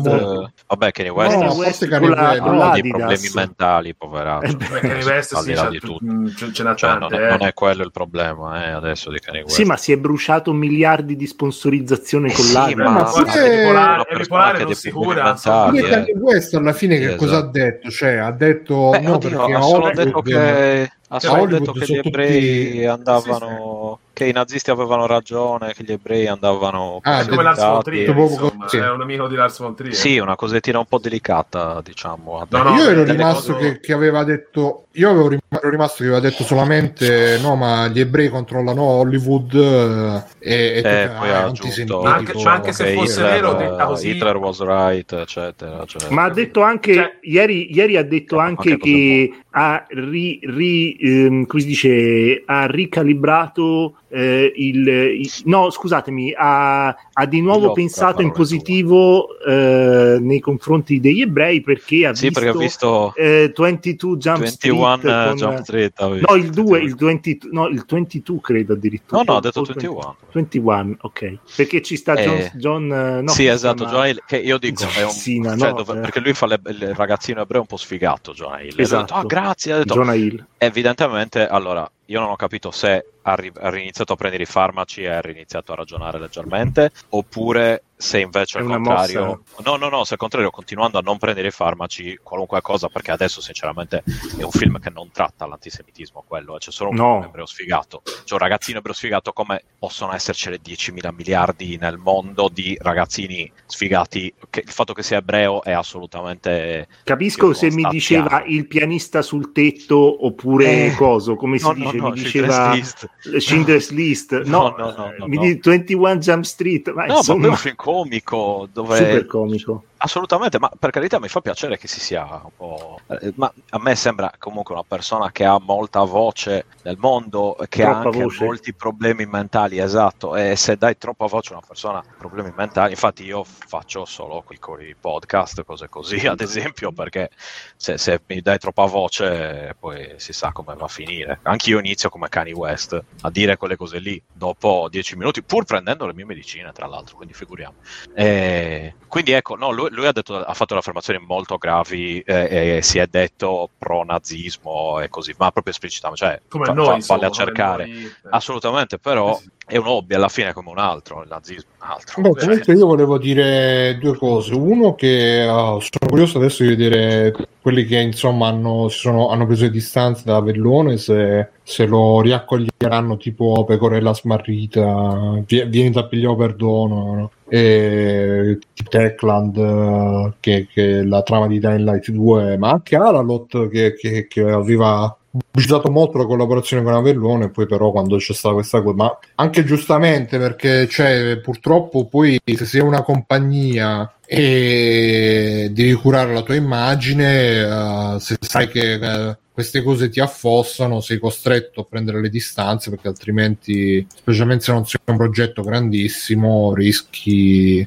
Non sono mica tutti chi è il recensore che più spesso viene affossato? Geoff Gerstmann, quello lì di GameSpot? No, a Fossetti. Sì. No, a Fossetti. Cosa ne dici? È un'altra roba. È il più serio, Serino. Bravo. Sì. Vedo che studia. Qualcuno qua ha studiato. È quello che gli piacciono le olive, Pierpaolo Greco. Comunque, massimo che gli piace la fetta, scusa. Secondo te perché dicono sempre snocciolare nelle recensioni? Da Pierpaolo Greco. Perché è l'unico verbo che sanno. Sì. Sei esagerato sempre. Comunque volevo dire che riguardo al fatto delle molestie, sono molestie, non sono molestie, l'altro giorno stavo sentendo un podcast dei miei femministi e dicevano, intanto c'è un mouse che clicca, e dicevano non sono io. Sono io. No, lo so che non sei tu, lo sapevo che era Nerone, ma non volevo dirlo. Ho spostato il mouse. Dice Fabio Volante, come si reporta Biggio alle autorità? Basta che fai un Patreon a Free Playing, scrivi voglio riportare, poi a seconda dell'entità il report acquista più come giusto nella giustizia. E stavo sentendo uno dei miei podcast femministi che diceva, guarda, quando io parlo con un maschio che mi dice no vabbè, ma il catcalling per esempio non è molestia, lei diceva, tu immagina che te lo faccia a te un altro maschio, che ne so, in prigione, che qualcuno, tu vai in prigione e ci sono gli altri maschi che cominciano a fischiarti, a fare, come ti sentiresti? Ma perché in prigione? Può essere in discoteca? No, mi sembra una situazione un po' al limite, però, sinceramente. No, ma per sottolineare il fatto che come tu in prigione ti senti in pericolo se qualcuno ti fischia, ti fa anche le donne nella vita normale si sentono in pericolo. La ragazza non può semplicemente dirgli sei un cafone, sei un cafone villano, vaffanculo. Cioè, cos'è adesso? Le donne non hanno neanche più la voce per tu lo puoi dire, Nero, tu lo puoi dire, però se c'hai un gruppetto di maschi che ti fischiano, tu gli dici così, magari invece di lasciarti stare ti prendono di punta, ti incominciano a seguire, cioè, le donne c'hanno, ascolta, Bruno, ma non è più catcalling a quel punto. Molte donne hanno dentro la loro borsetta il coso, lo spray al peperoncino, io credo, o sbaglio? Sì, ma anche allora, lo spray, ma che comunque sia sono c'è una visione un po' troppo angelica della donna, a me sembra un po' troppo esagerata, è un po' una visione un po' troppo angelica barra da come si dice, da donzella da salvare americana. Questa, le donne hanno i mezzi per difendersi, secondo me, poi forse sto esagerando. Sì, ma guarda, ce li tu a una donna puoi dare lo spray, puoi dare magari pure la pistola nella borsetta, tutto quello che adesso, vuoi, insomma, non è che uno deve proprio, ma rimane il fatto che comunque sia è fisiologico che una donna si senta più indifesa quando magari ci sta il maschio che fa, perché non sai mai, in quanto donna può essere uno tranquillo, può essere uno aggressivo, può essere uno spostato che ti segue, non ti molla, tu puoi dire che cafone, puoi tirare fuori lo spray e tutto quanto, però che ne sai, magari gli dai contro lo spray e quello si incazza ancora di più. Che fai? Oppure te lo blocca col braccio lunghissimo, ti fa così. Cioè, non. No, se gli spari a uno lo spray, tranquillo, non fa più nulla. Io posso parlare. Per cui l'hai provato, te l'hanno sparato a te perché stai molestando. È un aneddoto, lo posso raccontare, ma è un aneddoto. Spiega. Allora, ci fu un'aggressione a Firenze di una ragazza che è la sorella di un ex di un mio amico, e ci fu un'aggressione che era quasi sfociata in uno stupro alla stazione di Santa Maria Novella. E praticamente io facevo MMA con questo mio amico che stava con questa ragazza, con la sorella, e lui insomma gli voleva comprare lo spray al peperoncino sia alla sua fidanzata che alla sorella per difendersi in futuro. A parte, secondo me lo spray al peperoncino debba averlo chiunque con sé dietro. Comunque sia, insomma, lo provai perché il nostro istruttore di MMA disse: io lo porto, però ci deve essere uno che lo prova, perché dovete capire come funziona quando lo spruzzi, perché c'è differenza fra quello a getto, c'è differenza da quello a nebulizzato. Lui lo portò a getto e disse: ma chi vuol provare? Nessuno voleva provare. Cazzo, provo io lo voglio provare assolutamente. Giusto.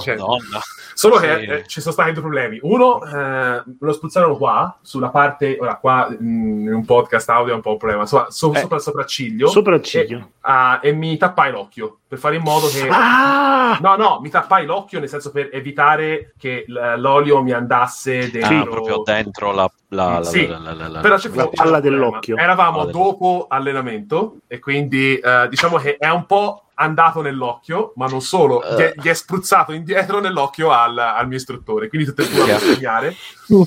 Ma come? Perché eravate molto vicini? Perché praticamente anche si stavano baciando in quel momento. Lui me lo spruzza, e visto che è uno spruzzo e quindi ci sta che ti rimbalzi nebulizzato, non è che lo spruzza a distanza, me lo spruzza nebulizzato, cioè tipo a distanza 10 centimetri dalla faccia, quindi gli è tornato indietro. Te l'ha spruzzato con l'occhio, possiamo dire. Anche lì dici dovevi portare le bruschette. No, a parte che quando brucia, ragazzi, vi brucia per 40 o 50 minuti, non potete fare niente, non potete fare niente per farvelo passare. Ma sei proprio completamente, cioè sei nel panico, secondo me, i primi perché l'unica cosa che puoi fare è cercare di sopportare il dolore, ma non c'è nessun modo per fare in modo che ti passi. Cioè non puoi fare altro, giusto? No. Perché poi, tipo, se ti sciacqui l'occhio, nulla. Cioè, io mettevo la faccia sotto l'acqua e sentivo, era come se mi avesse buttato il fosforo bianco, per fare un esempio.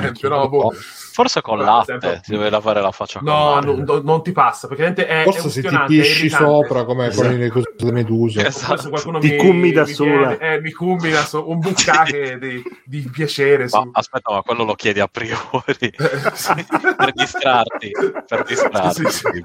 Cioè, visto che almeno così non ci penso al brucio. Scusa, però non capisco, quindi dal tentato, tra l'altro, poi spero che la tua amica non poi non è successo più nulla, ma lei ha avuto fortuna perché l'attentatore ha provato, cioè l'ha prese al sottopassaggio della stazione e la schiantò contro il muro, Madonna, come nel film Irreversibile. Basta non ci sia Tom Hanks, nero. Terrifico.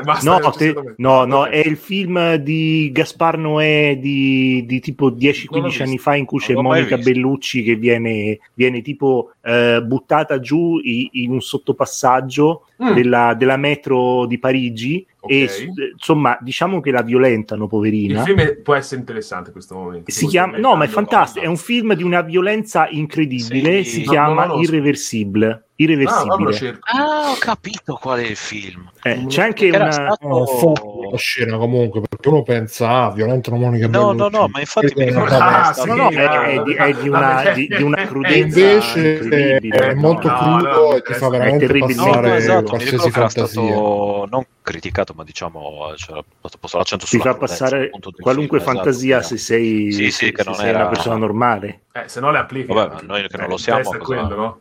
Questo è quello. Vabbè, comunque sia, il concetto è questo, che quando sei una ragazza devi stare sempre con gli occhi davanti, da dietro, a destra, a sinistra, perché qualsiasi incontro con qualsiasi cioè mediamente una ragazza fisicamente non ha modo di difendersi, e quindi per quanto puoi anche avere questi strumenti, peperoncini eccetera eccetera, però se arrivi in una situazione in cui devi usare uno spray al peperoncino, significa che comunque sei in una situazione di grosso rischio, grosso pericolo, non è che anche perché poi devi chiamare ambulanza, certo, e polizia appena lo usi, cioè non è che puoi prendere e scappare via. No, ma voglio dire, cioè non è che prendi lo spray a peperoncino così perché ti stanno fischiando, se lo prendi e lo tiri fuori perché magari ti stanno seguendo, ti stanno molestando forte, in maniera insistente, quindi io onestamente non mi sentirei al sicuro se la mia unica difesa è lo spray a peperoncino, perché quello, ripeto, fa male tutto quanto, però un taser. No, ma però si possono usare i taser. Non ce lo puoi avere in Italia il taser. Ah, ok.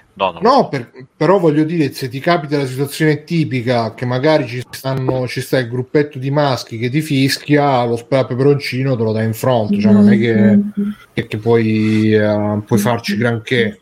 Secondo me comunque un corso, se sei donna, mi dispiace dirlo, dovresti fare un corso sulla sicurezza. Se abiti in grandi città, se esci la sera tardi, io lo farei. Quindi questo, io farei un corso agli uomini. Certo. Il discorso però tutte queste cose confermano quello che dico, che comunque una donna sta sempre in tensione, prova una tensione che un uomo non prova quando sta. Perché si può fare tutti i discorsi del fatto che gli uomini sono bestie, devono essere gli uomini a essere dotati, ma siamo nella realtà. Sarebbe comunque anche quello lo stesso stereotipo identico a quello della donna che è una donzella, cioè dire l'uomo che è una bestia. Sì, no, ma più che altro perché a me fa un po' ridere quando gli dici guarda, sarebbe bene che una donna imparasse, se abiti in città, se abiti in un contesto in cui ci sta veramente il rischio che tu possa essere aggredita.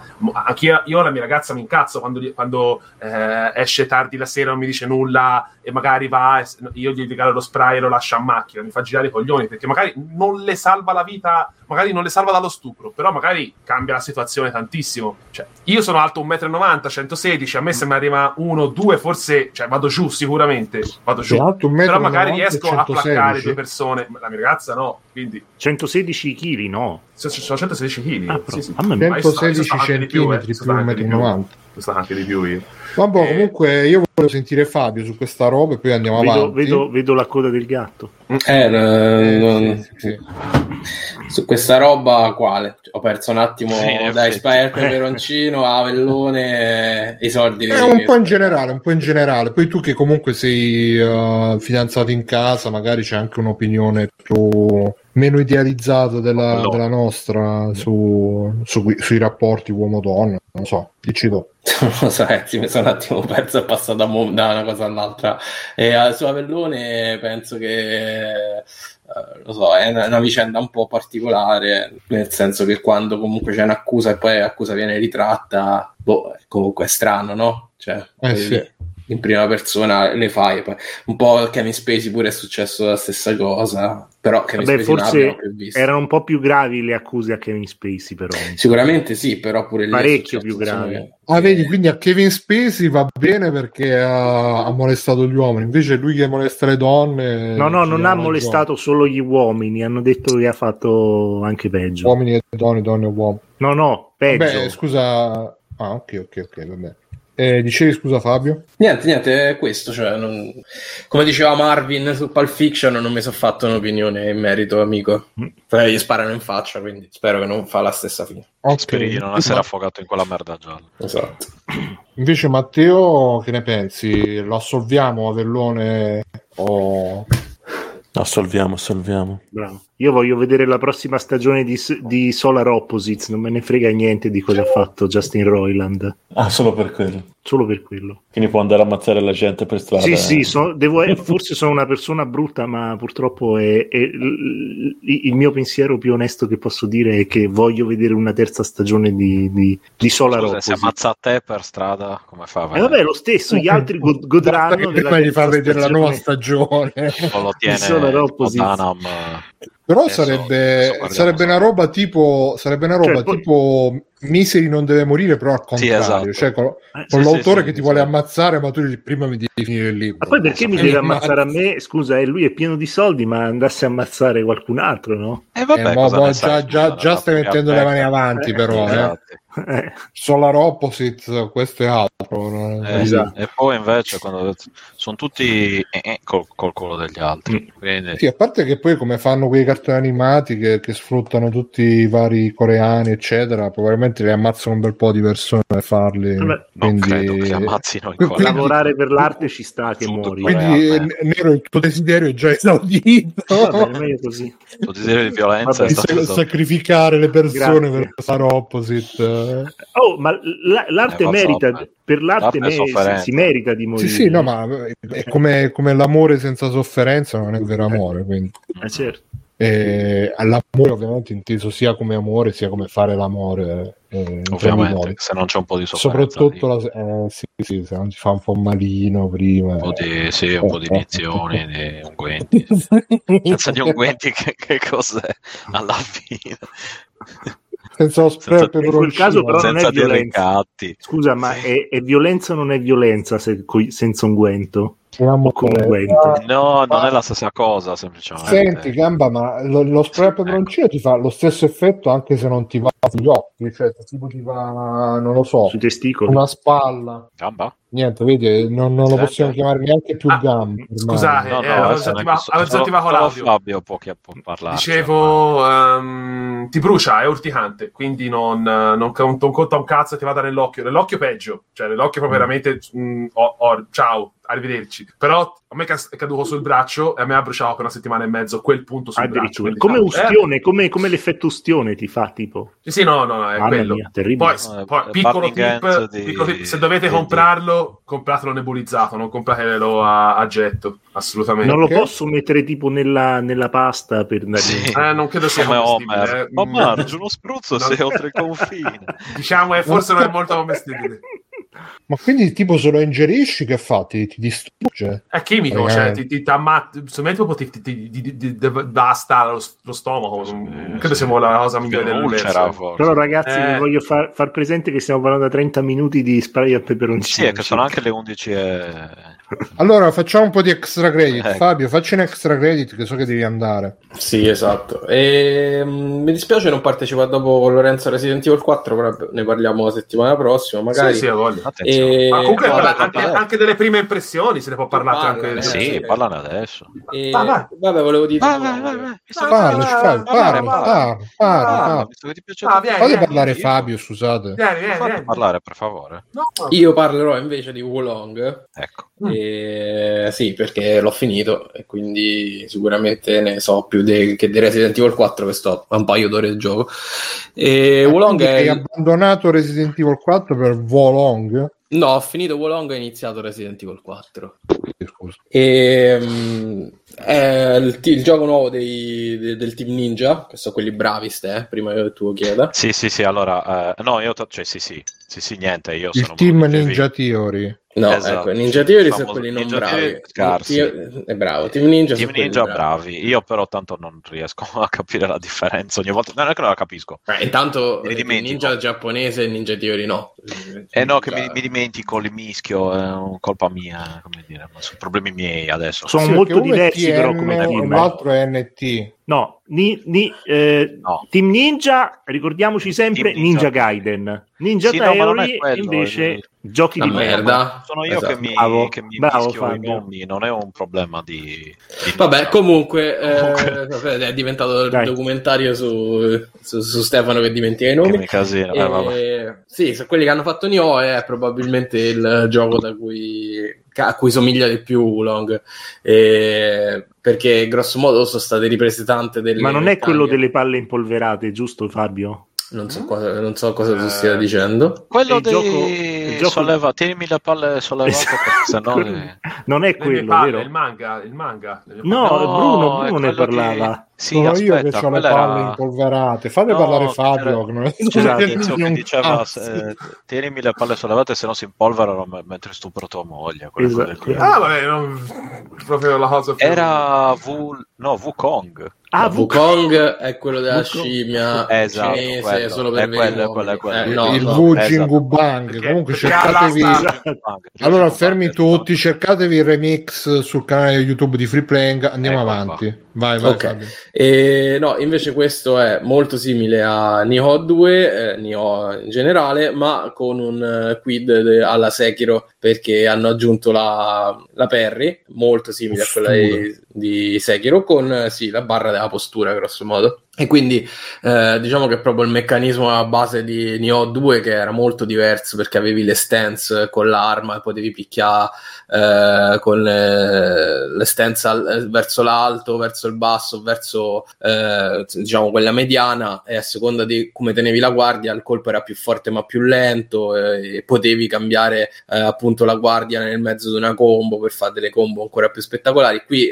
tutta quella parte là è stata eliminata e il core diventa la parry al momento giusto, e quindi un po' come Sekiro tutti i boss e tutti i nemici, ma soprattutto i boss, si sconfiggono soprattutto capendo qual è il pattern degli attacchi e anticipandoli per aumentare il danno alla postura e poi colpirli col critico, grosso modo. E questo ha portato secondo me a un gioco che sicuramente è molto interessante dal punto di vista della strategia e della lettura delle mosse dei nemici, però ha sacrificato un po' quel carattere che aveva Nioh, sacrificando anche un po' il contesto, perché qui ci troviamo in Cina durante la guerra dei tre regni e non lo so, probabilmente essendo Ninja Theory giapponese sono un po' meno a loro agio rispetto a Nioh 2 e Nioh, dove la mitologia chiaramente era quella giapponese e quindi c'era più estro creativo. Qua mi sono sembrati un pochino più frenati, pure sui personaggi di contorno, col tutto che chiaramente come in Nioh la storia qui è, cioè, vi dico solo che ho saltato il filmato finale, quindi... Scusa Fabio, ma i giapponesi non sono particolarmente avvezzi a The Romance of the Three Kingdom, che è quel romanzo lì, il romanzo dei tre regni cinesi? Cioè io non so quanti giochi hanno fatto solo 3000, certo, i Dynasty Warriors. Sì. Loro non so particolarmente brillanti dal punto di vista narrativo, anche Nioh fa cagare, però probabilmente su Nioh hanno dalla loro una conoscenza, o forse semplicemente il pantheon delle creature giapponesi è più nutrito rispetto a quello cinese, cioè non lo metto in dubbio, io non so un grande conoscente di quello cinese, ma qui mi è sembrato decisamente più limitato e meno estroso rispetto a quello di Nioh, dove ci sono più nemici. Dobbiamo aspettare di vedere quel gioco là della scimmia, quello che stavo dicendo prima, Wukong, per vedere un po' di, forse essendo fatto da cinesi sarà più, speriamo che non lo facciano solo cinesi, può darsi, sì. Devo dire che qui è un po' col freno a mano tirato anche a livello di design delle armature, delle armi. Mi è sembrato una versione un po' più povera di Nioh 2, di Nioh in generale. Io dico sempre il 2 perché secondo me tra Nioh e Nioh 2 c'è un abisso in favore del secondo che è molto più bello. E questo tra l'altro è anche un po' più contenuto nelle dimensioni, non c'è un vero e proprio endgame come c'era in Nioh. Insomma, mi è sembrato un titolo sicuramente ben fatto, molto divertente, perché questa cosa della Perry aggiunge un gusto che non c'era prima, e comunque gli scontri con i boss secondo me sono sempre molto, molto divertenti da fare. Certo, qualcuno non è che sia così ben bilanciato, devo dire la verità, e in generale gli scontri con gli esseri umani, proprio perché la meccanica alla base è quella della Perry, quindi l'anticipare il colpo, gli umani sono più leggibili rispetto ai mostroni giganteschi, e quindi le battaglie con gli umani sono sicuramente più divertenti da portare avanti. È un difetto tipico di questi giochi. Sì, purtroppo sì. Infatti Sekiro peccava proprio nelle battaglie come il demone dell'odio, no? Dove non era più Sekiro, ritornava a essere un po' Bloodborne, un po' Dark Souls, e perdeva un po' quel tipo di caratteristica che l'aveva segnato per tutta la durata. È anche un pochino più corto rispetto a Nioh 2, dove io ho giocato centinaia di ore, qua in 30 ore l'ho finito. Però vabbè, così sembra che è una merda. No, non lo è assolutamente.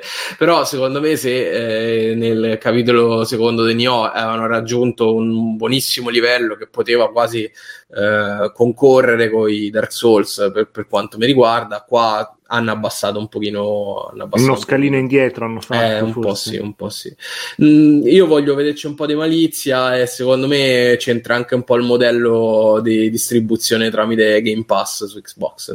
Non so. Cioè ci hanno messo meno tempo, quindi hanno messo investimenti. Secondo me sì. E può anche essere il fatto che loro comunque hanno portato avanti tanti progetti insieme, perché l'anno scorso è uscito Strangers of Paradise, adesso stanno a fare quell'altro Rise of the Ronin, se non mi sbaglio, che è il loro progetto, quello principale. Ma sempre Team Ninja? Sempre Team Ninja? Fabio? No, è Ninja Ma Theory. Team Ninja. Ma quanti Ninja giochi Theory fanno contemporaneamente? Tanti. Tra Team Ninja e Omega Force, io non so quanta roba. Theory. Omega Force è l'altro team all'interno di coso, come si Ninja chiama? Theory.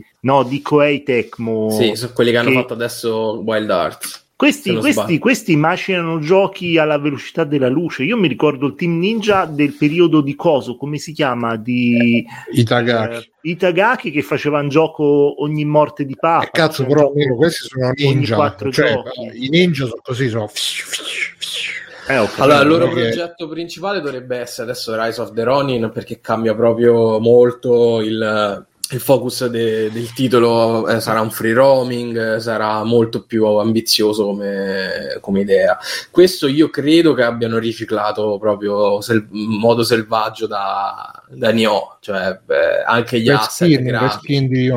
È un titolo di transizione, dai. Sì, è un come gli album devono sondare il terreno. Ma più che altro forse per accumulare un po' dei soldi e sfruttare di nuovo quel tipo di gioco alla Nioh, che effettivamente ci stanno 10, già ci sono 10 mostri ripetuti per 18 livelli, e quindi si vede che proprio a livello di risorse è molto più contenuto, secondo me, rispetto a quello che poteva essere prima Nioh. La vera novità è dovuta dai salti, dalla verticalità dei livelli, che è molto più spiccata. Anche il level design generalmente è un po' migliore rispetto a prima, dove era molto lineare, però a livello proprio di contenuti secondo me siamo su un gradino indietro, proprio tranquillamente. È comunque un titolo secondo me molto bello, può piacere agli appassionati del genere, diciamo sempre, però effettivamente è campionato. Se vi piace il genere aggiungete un voto. Esatto. E in fin dei conti, per esempio per me che ho giocato moltissime ore a Nioh 2, questo è comunque stato un gioco appassionante, che ricicla certe meccaniche ma che ne inventa anche di nuove, ti dà quel tipo di loop là, nonostante poi ci sono delle meccaniche che hanno dimenticato che secondo me funzionavano bene, per esempio l'equipaggiamento alla Diablo quei livelli di rarità qui è stato un po' sostituito, non funziona bene come nemmeno il Nioh funzionava particolarmente bene perché ti riempiva di oggetti, però potevi a un Diablo certo punto 4 l'ha provato qualcuno qui? no, non l'ho. No? Un'ultima domandina per gioco Fabio, per motivi ma politici. Fabio, ma secondo te Nioh ha salvato Team Ninja in qualche modo? Non credo Ho che abbia creato venduto Team Ninja Theory. non credo che abbia venduto così tanto da salvare Team Ninja, No? però Però li ha ritirati su, perché io mi ricordo che il Team Ninja prima stava pensando ancora, non so quanti anni sono passati, ma l'ultimo gioco che ho giocato loro era tipo Yaiba Ninja Gaiden Z, che era veramente una roba super imbarazzante. Minchia, sarà imbarazzante. sono molto altalenanti loro, bisogna dire, perché Nioh 2 sono stati dei buoni successi di critica e pubblico, poi sono andati a Strangers of Paradise dove hanno preso i pernacchi un po' ovunque. Wulong è comunque stato accolto in modo, non voglio di freddo, perché comunque ha preso buoni voti, però non credo che abbia venduto. No, in realtà sì, perché ho letto una notizia che è il tipo il gioco più venduto più in fretta di tutto il Team Ninja. Allora. Addirittura una cazzata. Però secondo me non verrà ricordato. No, quello è Ninja Theory di merda. Infatti fa cagare DMC, mi dispiace. Veramente è merda liquida DMC. No, non dite cazzate. È terribile. È da merda, bro. Se la merda fosse oro, DMC che te. Porca troia. No. I'm Dante. Tagliare qui. A me è piaciuto tanto DMC. Mi è piaciuto DMC, mi è piaciuto il Blade, mi è piaciuto. Io preferisco DMC a DMC. Guarda, DMC DMC2. Le persone, i non romani che cercano di parlare romano e fanno quell'accento terribile, esatto, in cui raddoppiano tutto, e quelli sono gli occidentali invece... che cercano di fare i giapponesi. Sì, vabbè, ma c'è Dante che pilota un missile in Devil May Cry 3, in culo. ma è una cagata, dai, ma sono cazzate. Allora io volevo dire che comunque non suonerà mai ma l'immortaccia non suonerà mai come Bomb Fuck DMC. No, quelli peggiori sono i milanesi che cercano di fare i pugliesi, questa nuova perversione. Sono sempre milanesi comunque i peggiori. Potresti farmi il milanese che imita il pugliese. Esatto, ma non lo so, non mi viene in questo momento, però veramente... Sono farmi il giapponese allora. Ma sai quelle cose... Che mi piace. Stefano, non mi strumentalizzare così per il tuo piacere. No, sto strumentalizzato. Lo sai che mi vergogno di fare il giapponese.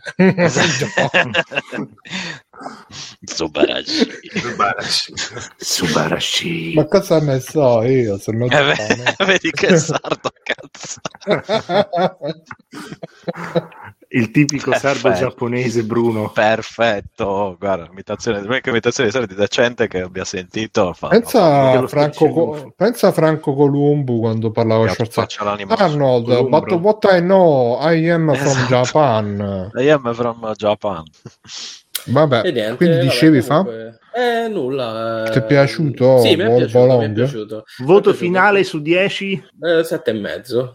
Dai. Ma se vi piace il genere aggiungete un voto. No, se vi piace il genere 7,5. Ma quanti Oreo se non vi piace il genere? 3 Oreo. Se non vi piace il genere vi un po' basso. Anzi, la prendete undercool. Ok, 3 su 30 però sono un po' basso, come... No, su 30 tipo 20, 25. No, 25 è troppo, 20. Che 20 i voti universitari, Gamba? No, qui abbiamo i voti Dadobax, quelli in dadi, e poi abbiamo gli Oreo. No, i dadi di Dadobax te li puoi anche infilare. No, guarda, non ho deciso io. Adesso non è che venite su Free Play a dire parolacce, queste cose. No, ho detto infilare, non ho mai detto in quale pertugio Vabbè, ragazzi, io ho fatto il mio dovere. Buonanotte, Grazie Fabio, bellissima recensione. Grazie, me ne vado a fanculo. Grazie. Allora, hai mangiato lo yogurt proteico? Non hai mangiato lo yogurt? Sì, l'ho mangiato. Ma non ce l'hai fatto vedere? Appunto. Sappiate che l'ho mangiato. È dentro di me, come Caneda. Faccelo vedere la prossima volta, lo yogurt greco. Grazie. Lo yogurt con te qua dentro. Ora vai a letto e riparte l'allarme, molto probabilmente. Speriamo. Speriamo, Se no non prende sonno. Ciao. Dopo quello che hai detto. È una mia- No, Fabio, fate andare che devi andare. Ciao Fabio. Ciao Fabio. Ciao Fabio, buonanotte. Ciao cani. Va bene, allora io chiederei a Matteo invece di farci un extra credit, perché tra l'altro lui questa settimana c'ha un extra credit. Bello, potente. Cosa sei andato a vedere, Matteo? Matteo. Cosa sei andato a vedere? Ma la protagonista non è bella. No, poverino, dai. Dici.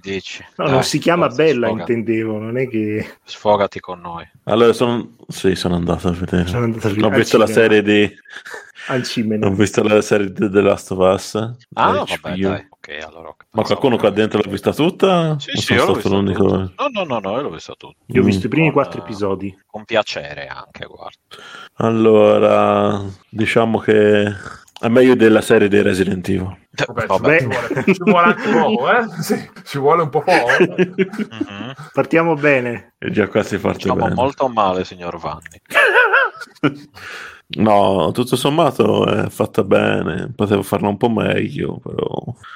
Allora, diciamo che adatta la storia del gioco quasi uguale. Cambia qualche dettaglio. Sì, più o meno, sì, dai. Beh, oddio, No, la grandi linee segue tutto. Beh, ma ci sono dei personaggi in più, tipo Tess. Tess non c'è. Adesso c'è anche nel gioco. C'è anche nel gioco, però C'è è nel diverso. gioco. Poi il bello è che forse il fatto di averlo giocato 9 anni fa sì. non la mia Io comunque c'ho una domanda, visto che nel trailer dice dai creatori di Chernobyl, si vede queste cose che sono creatori di Chernobyl? Sì, perché sono le esplosioni nucleari. Ma alla Se fine mi la dicono bambina muore? che? Niente. Se la bambina alla fine muore. E te lo veniamo a dire. Certo che muore. Però vedi. è ovvio. No, funziona bene, però secondo me il rapporto fra Ellie e Joel è stato un po', come si dice, Forzato. accelerato. Non... Edulcorato, cosa ti aspettavi, Bruno? Scusami. Poi non lo so. Perdonami. Sei tu che hai detto edulcorato. Sei tu che hai detto edulcorato, Vabbè, ma lo intendevo in senso di sì. emotivo, no? Che devi subito trovare le sfumature maliziose. Cioè il bello che non stavo neanche capendo che c'era della malizia dietro. Ma la malizia sì, perché ha detto il rapporto edulcorato, lui dice che Bruno che ti aspettavi. Voleva, figuriamoci con l'unguente in mano su parascì. Esatto.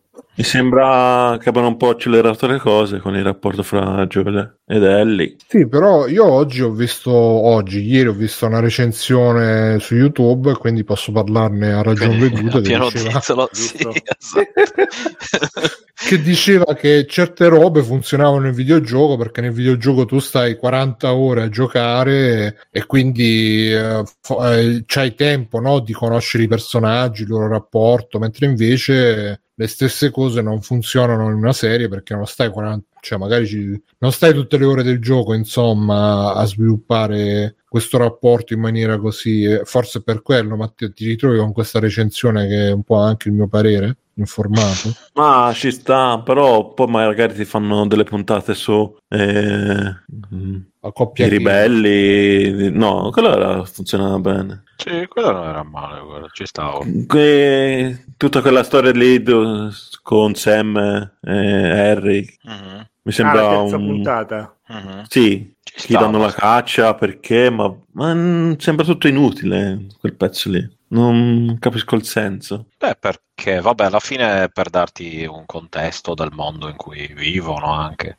Ma c'era bisogno del contesto? Evidentemente sì, perché noi lo stiamo guardando avendo giocato al gioco, quindi sappiamo già tutto, ma quel prodotto è destinato anche a chi non ha idea del fatto che ci sia un videogioco basato su quello, quindi a noi non serve il contesto ovviamente. Sì, ma nel videogioco la gente che li voleva ammazzare, chi fa imboscata, no, era della gente a caso, non venivano mai approfonditi. Ma lì puoi crearti, dato che è una serie, puoi crearti anche tutta una serie di diciamo precedenti per poi espandere la cosa in diverse direzioni, sperando di evitare l'effetto Walking Dead di merda che arriverà sicuramente. The Walking Dead, esatto, che arriverà sicuramente. Arriverà sicuramente. AMC The Walking Dead. Ma In che senso che volevo dire? L'effetto che si della smetterà, Longoria. dice. Dopo la seconda, vedrai che dopo la seconda stagione, se continuerà ad avere successo, vorranno fare qualcosa di nuovo, sempre con lo stesso nome. Ma il Pedro Pascal che si porta appresso Harry, ti ha ricordato anche il Mandaloriano che si porta appresso Grogu? No. No, decisamente no. Mi chiedo chi è che veda delle... Cioè... Grogu. Perché Grogu assomiglia alla protagonista del telefilm. Per questo motivo lo stai dicendo. Stasera Allora, diciamo che Bella Ramsey meglio di te. Esatto, Bella Ramsey è molto brava, simpatica in gamba, non è Sì, proprio una dai, è brava, bellezza. è bravissima. Però, diciamo, Però secondo me non ci ha un stava suo perché. troppissimo. Non lo so, non ci stava troppissimo. Tu No, che no, avresti non ci messo, Nero? Che avresti... Britney Non lo Spears, so. però quando c'ha No, 16 anni, no, 17, dai. 20 anni. No, Sì, vabbè, sì, è messo è Eva difficile Longoria. scegliere un ruolo del genere, cioè non è una Eva stupidaggine. Longoria. Miriana Trevi. Uscite Eva Longoria. Tu dici Pedro Pascal e quindi ci vuole quella etnicamente Miriana appropriata Trevi, Eva Longoria. Sì, così. Boh, non lo so, ho detto ma a caso, sinceramente. Poi non diventa Però più della vedi, storia, da questi lapsus che escono i veri, quello che uno pensa veramente. No, io sinceramente non ho idea non mi ricordo che aspetto abbia la signora Longoria. Vabbè, Senza Pascal, offesa, però. Longoria, stiamo là. Comunque... Sempre stranieri sono tutti No, marocchini. io avrei fatto fare, Ellie l'avrei fatto fare da Annalyn McCord quando era nel fiore degli anni, secondo me, andatevelo a cercare.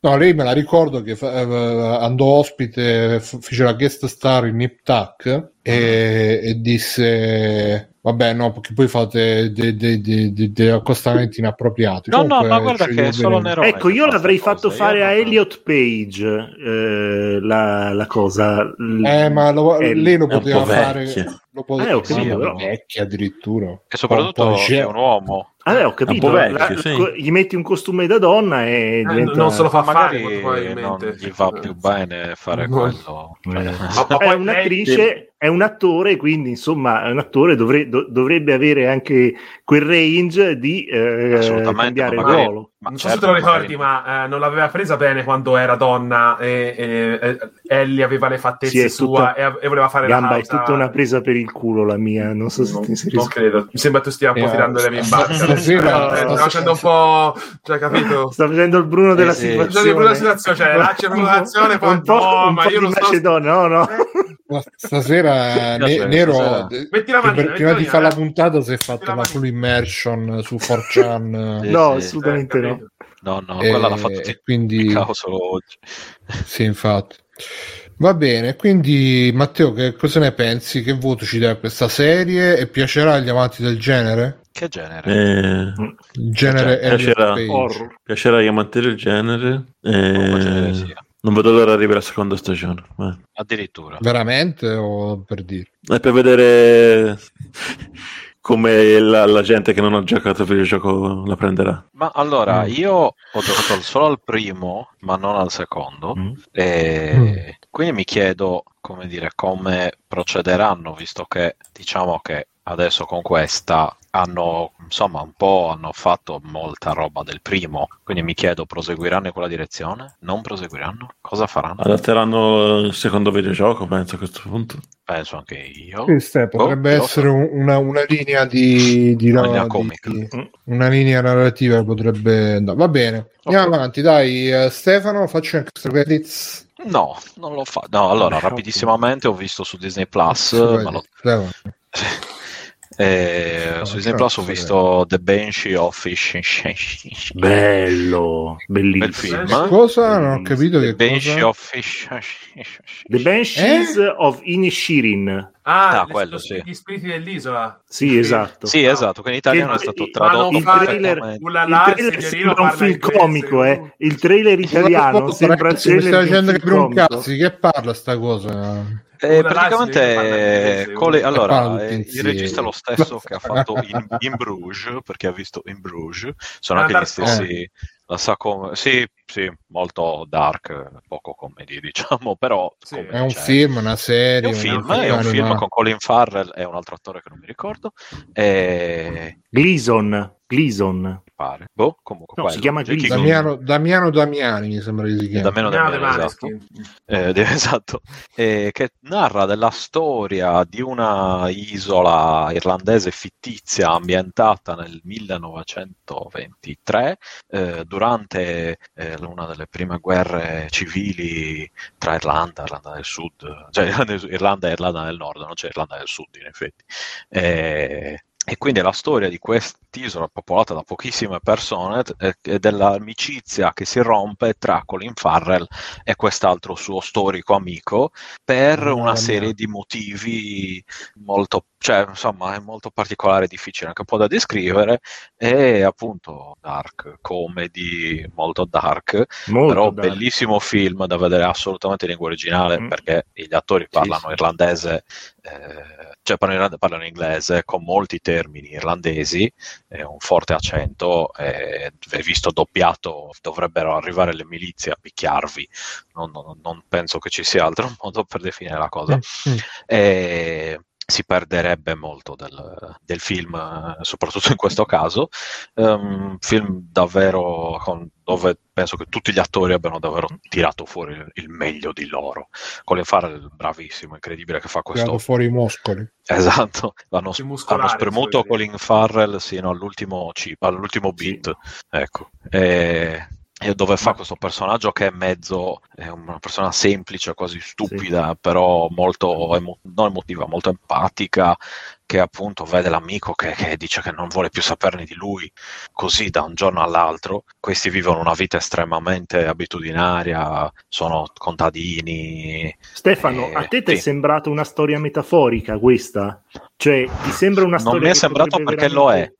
Lo è proprio. È una storia metaforica, sì, è la metafora della guerra civile irlandese, dove appunto persone dello stesso paese si fanno la guerra tra di loro. Ok. E nonostante ci sono dei riferimenti alla cosa, oltre a quelli dove proprio si vedono in lontananza le battaglie, si vede che stanno combattendo, sono spari eccetera, ma anche loro stessi tra di loro dicono non sarebbe meglio se fossimo tutti, non potrebbero essere tutti morti. Esatto. No, perché alla fine dice ma ci stiamo facendo la guerra tra di noi, ci stiamo ammazzando, anche se siamo le stesse persone e insomma diciamo che il rapporto tra i due riflette un po' questa condizione qui. Appunto, nonostante quest'isola qui non esiste, ma prendetela come se fosse, non lo so, Capri, un'isola o Ischia, un'isola minuscola con quel tot di persone lì. La Sardegna, no, un po' troppo grande, diciamo. Cioè l'isola dove del Giglio. Sì, esatto, l'isola dove vive Colin Farrell con gli altri, che avrà, non lo so, 100 abitanti neanche, di meno, 50 forse di meno. E quindi insomma il parallelo è quello tra la guerra civile e la rottura di un'amicizia. È tutto molto particolare, però appunto chi ha visto in Bruges lo sa, quindi dovete insomma vederla in quella maniera lì, oppure potete vederla semplicemente come una storia. È una storia abbastanza toccante, interpretata in maniera magistrale. Mi stupisce che non abbia vinto neanche un Oscar, è stato nominato. Potevano darlo almeno a Barry, quello lì, la spalla del protagonista, Barry Keoghan, che è quello Dominic, quello che fa lo stupido, diciamo. Esatto, lui è veramente sì, lui è ogni film che ho visto con lui veramente cioè ruba veramente sempre la scena a tutti. Pare che sarà il prossimo Joker di sì, no, non pare, è proprio lui, cioè com'è che si chiama? Brandon? No, Barry Keoghan mi sembra. Sì, una roba così. Vediamo questo Barry. Ha fatto, guarda, ti facilito la cosa. Barry Keoghan ha fatto il sacrificio del cervo sacro. Cerca il sacrificio del cervo sacro. Bello. Non Joker, cazzo, vatti a cercare il sacrificio del cervo sacro. Che deve fare il Joker. Ma chi se ne frega del Joker?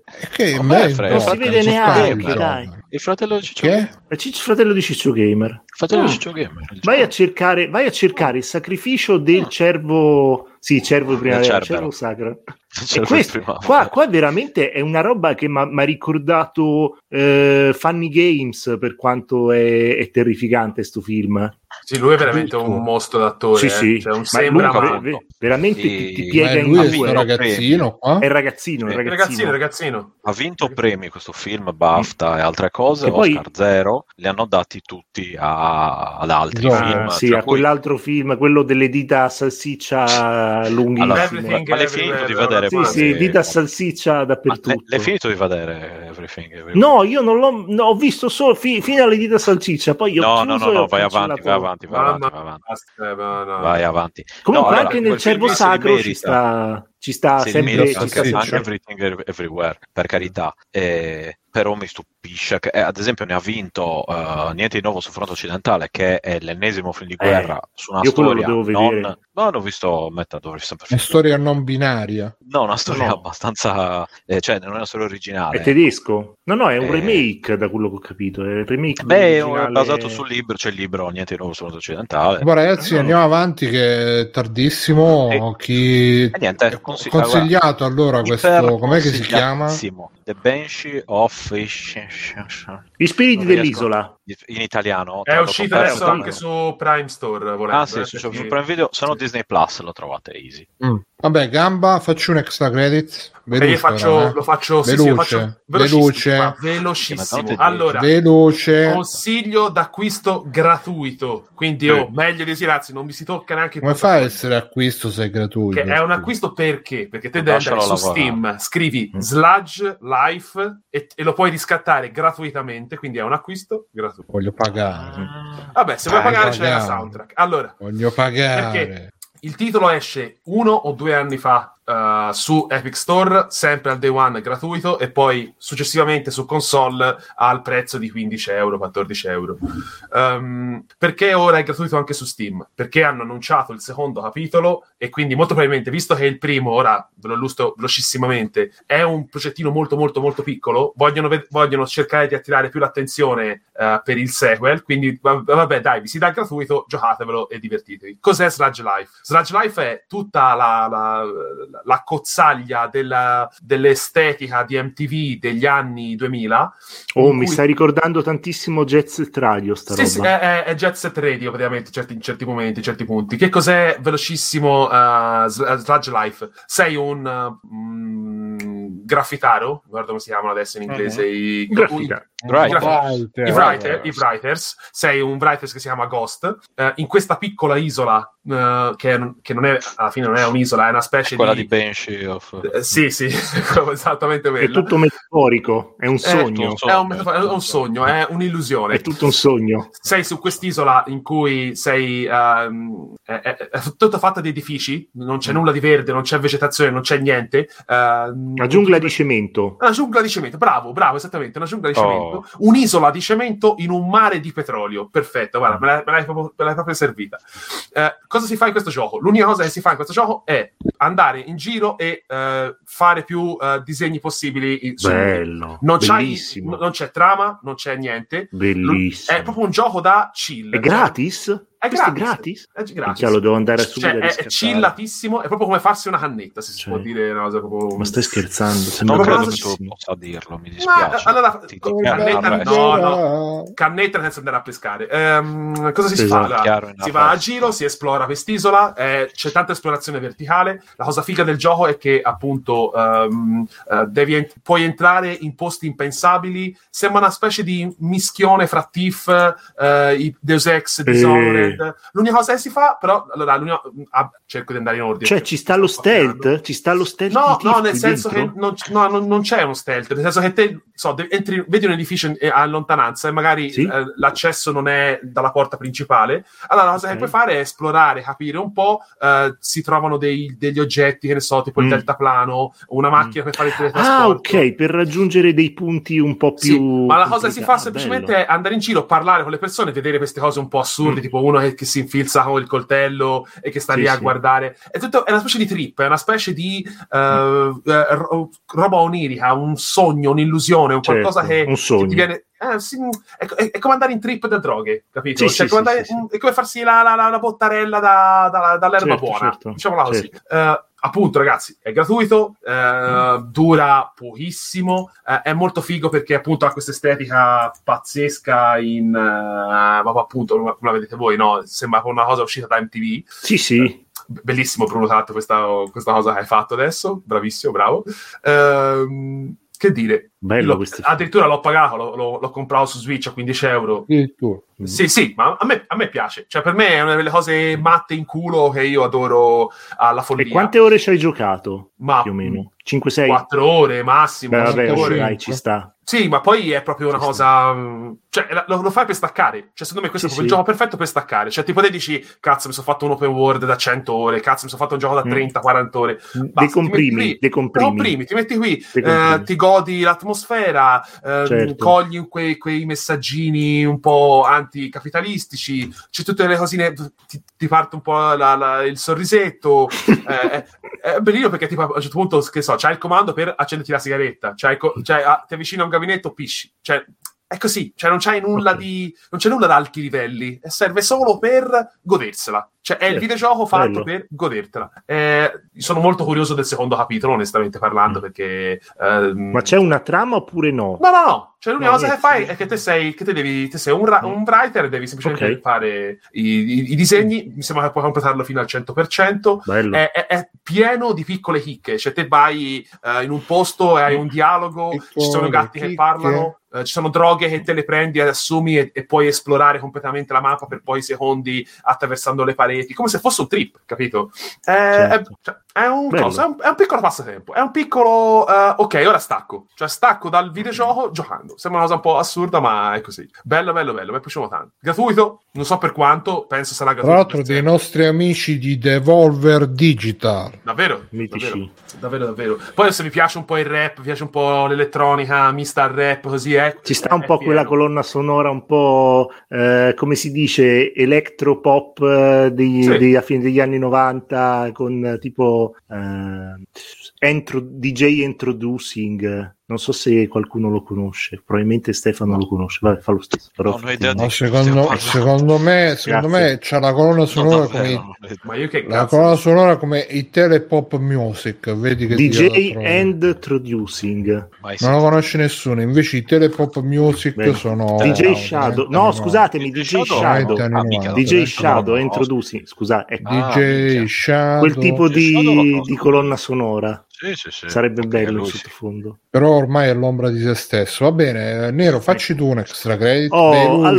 Veloce. No, che veloce, cioè mi metti all'ultimo. Vabbè, insomma, io vi parlo di un film impegnato. Vabbè, impegnato è una parola grossa. Comunque. All'ultimo sono io, perciò devo fare veloce. Che poi devo il film si chiama Gli orsi non esistono. Allora, il film si chiama Gli orsi non esistono. È l'ultimo film di Jafar Panahi, che è il regista esatto, bravissimo, è il cattivo di Aladdin, il ritorno di Jafar, esatto, che è il seguito di merda su PlayStation, giusto? Il ritorno di Jafar.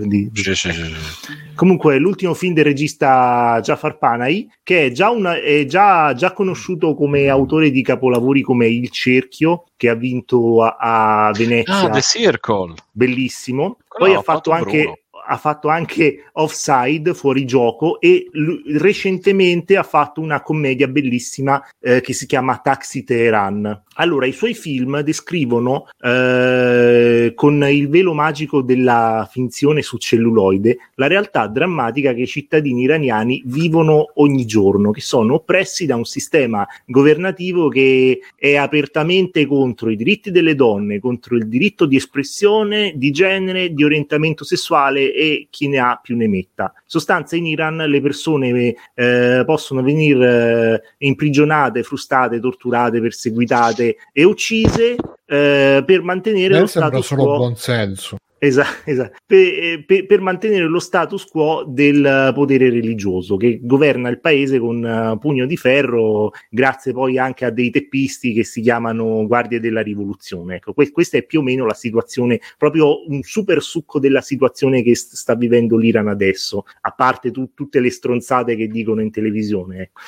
In sostanza Panahi, anche lui, essendo un artista, vuole raccontare l'Iran per quello che è, però proprio perché lo racconta in maniera anche molto sottile in realtà, viene accusato di essere un sovversivo, un nemico del popolo, un manipolatore che usa i suoi film per mettere delle idee rivoluzionarie nella testa della gente. E qua praticamente si fonde la vita del regista con il film, perché lui finisce per lui 6 anni. interpreta se stesso, tipo? Sì, però questa è questa parte di cui ho parlato adesso non la vediamo nel film, è semplicemente la sua storia. Adesso c'è la vera storia del film, cioè lui viene accusato, però poi finisce per 6 anni in carcere. A quel punto, una volta che è stato in carcere per 6 anni, lui non può più uscire dall'Iran e non può più fare film in Iran. Questo gliel'hanno detto, che se no verrà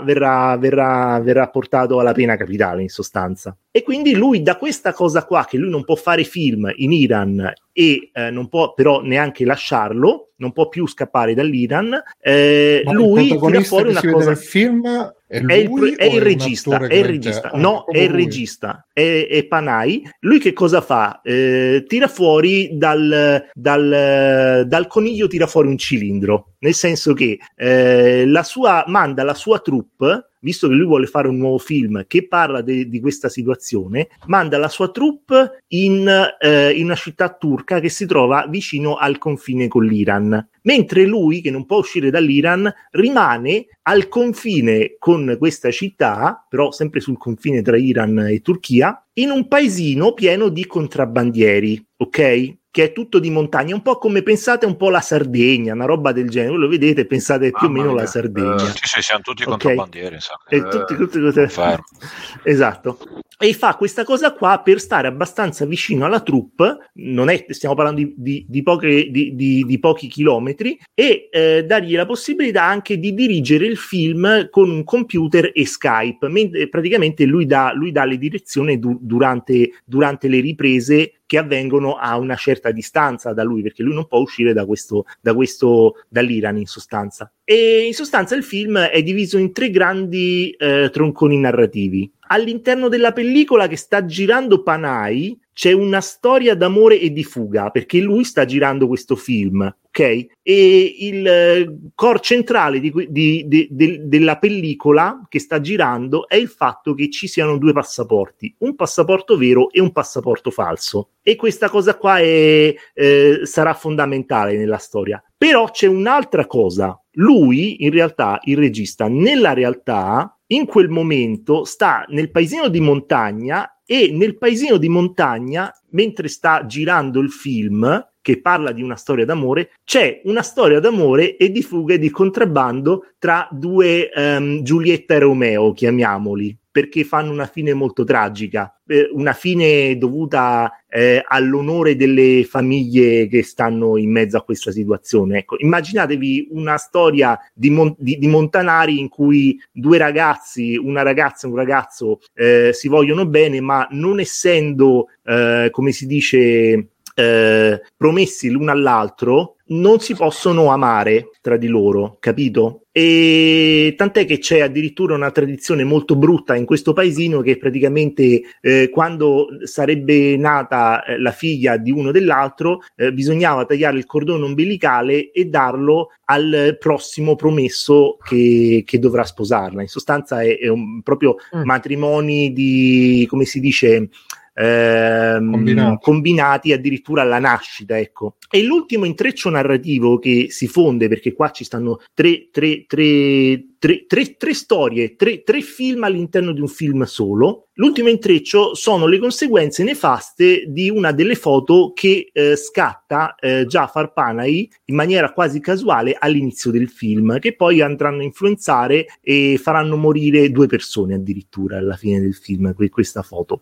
Ora, non vorrei entrare troppo nel dettaglio, perché è un film talmente bello che se io vi spoilerò un po' di roba, vi perdete proprio la bellezza di questo film. Vi posso assicurare che vi strapperà qualche piccola risata simpatica e 2 o 3 lacrime veramente che bruciano, soprattutto verso la fine. È un film praticamente di un regista neorealista, perché Panay fa del neorealismo, e lui è stato più volte premiato a Venezia, addirittura pochissimo tempo fa, a febbraio, lui ha iniziato uno sciopero della fame in carcere, ed è stato fatto uscire dal carcere grazie al fatto che hanno pagato una cauzione gigantesca. E io vi consiglio questo film per se volete magari provare un cinema un po' diverso, ecco, non il classico film di cazzottoni o robe del genere. Un po' un film un po' d'essè questo film, eh? No, non è un film d'essè, è un film iraniano. Un po' da cineforum. No, non è da fighetti del cazzo. Sei okay? Contento? Non è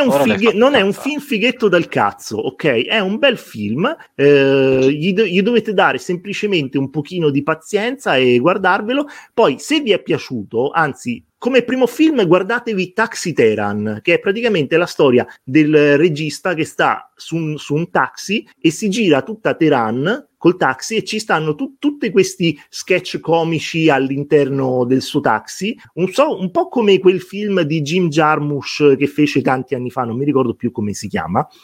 E invece, se volete un film più pesante, una vera mazzata nella gengiva, che però non è suo, io vi consiglio Il tempo dei cavalli ubriachi. Basta, finito. Mia, Nero, veramente esagerato, però perché sì, non me l'aspettavo questo lato così da cinema, da cultura del cazzato. cinema. Tra l'altro, sapete come li chiamano quelli che vivono a sud di Teheran? Sì? Teheran. No, è bello, però cioè, i film iraniani sono veramente fighissimi, è solo che bisogna dargli un attimino di... La cosa bella è che moltissimi sono stati tradotti in italiano e con dei doppiaggi bellissimi, anche questo è stato tradotto tutto in italiano. Io guardo solo Marvel, mi dispiace. Ho capito. Ma anche qua ci stanno i supereroi. Lo voglio vedere in lingua originale con i sottotitoli. No, ma non c'è bisogno. Io lo voglio vedere. Io voglio vedere in lingua originale in inglese. Comunque ve lo consiglio perché sono di origine persiana, quindi me lo sono visto in italiano senza sottotitoli. Esatto. Ecco. Quindi ci puoi imporre la tua cultura. Esatto. Cancel cultura. Voglio cancel culturare la cultura occidentale per scriverla bit per bit. Non sei puramente italiano, cioè non sei di puro sangue italico, no, cioè non sapevo questa cosa. No, mezzo. Sono mezzo e mezzo, sono tipo Balto. Sei tipo un babbano, come direbbero in Harry Potter, sei un mezzo sangue, blood no, come si dice? Si dice sangue sporco? Half blood. Appunto, non ci piace questa cosa qui. Mi spiace Nerone, ma noi siamo un podcast. Siamo un podcast per la purezza della razza. Per la purezza della razza, mi spiace. Ci devo fare? Quando si parla di me. Comunque, ragazzi, volevo dirvi, sapete cosa c'ha? Sapete che cosa c'ha un diabetico che scoppia? Dai, la faccio dire a Bruno. Non so. Dai. C'ha la nitroglicemia. Madonna. Bene. Io direi che con questa battuta de sé possiamo anche lasciare. Ma manca Bruno. Allora io vi consiglio giusto, molto brevemente. Me l'ho dimenticato. Sono partito Scusate un attimo. Attenzione, devo staccare. Devo andare. Anch'io. Ciao Matteo, Ciao Matteo. Ha aspettato il momento in cui stavo per parlare io, l'ho staccato tra l'altro, quindi proprio non a caso. Basta. Ciao. Comunque titolo della puntata di stasera non può che essere quello che ha detto Matt 9, cioè lo spray al cummi. È già segnato. Ci lavoriamo. Comunque io ultimamente ho visto questo video su YouTube di In Frame Out che parla delle varie incarnazioni cinematografiche eccetera eccetera del Punisher, e quindi mi è venuta di nuovo la fotta di vedermi non di vedermi film perché li ho già visti, a parte la serie Netflix che però non riesco a vedermela, e la fotta di leggermi un po' di robe di Garth Ennis, e ve lo consiglio tantissimo perché lui per me è veramente un grande.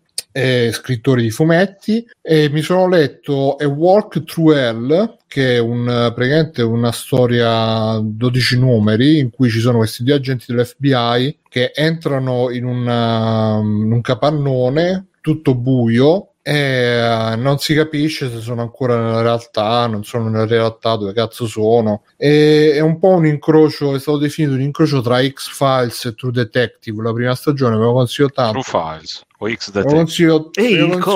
Me lo consiglio tanto perché è veramente fighissimo, tanta atmosfera grandissima, un po' verso la fine forse un po' si perde, però veramente grande atmosfera. Poi mi sono letto appunto il Punitore, mi sono letto Punitore e Kingpin, che però non è di Garth Ennis, però è sempre della collana Punisher Max, quindi si vede il Kingpin in versione Max e si vede anche Bullseye in versione Max. Ma che ci trovate voi in questi Punisher, in questi cattivi, questi ma guarda, per me Nero protofascisti? Per me Nero, il fatto è che tutti i supereroi sono protofascisti, perché comunque assolutamente è sì. gente che va in giro a menare i criminali, però io quando ero piccolo mi innamorai del Punitore perché era l'unico che effettivamente poi sti criminali li ammazzava. Laddove invece gli altri supereroi li menavano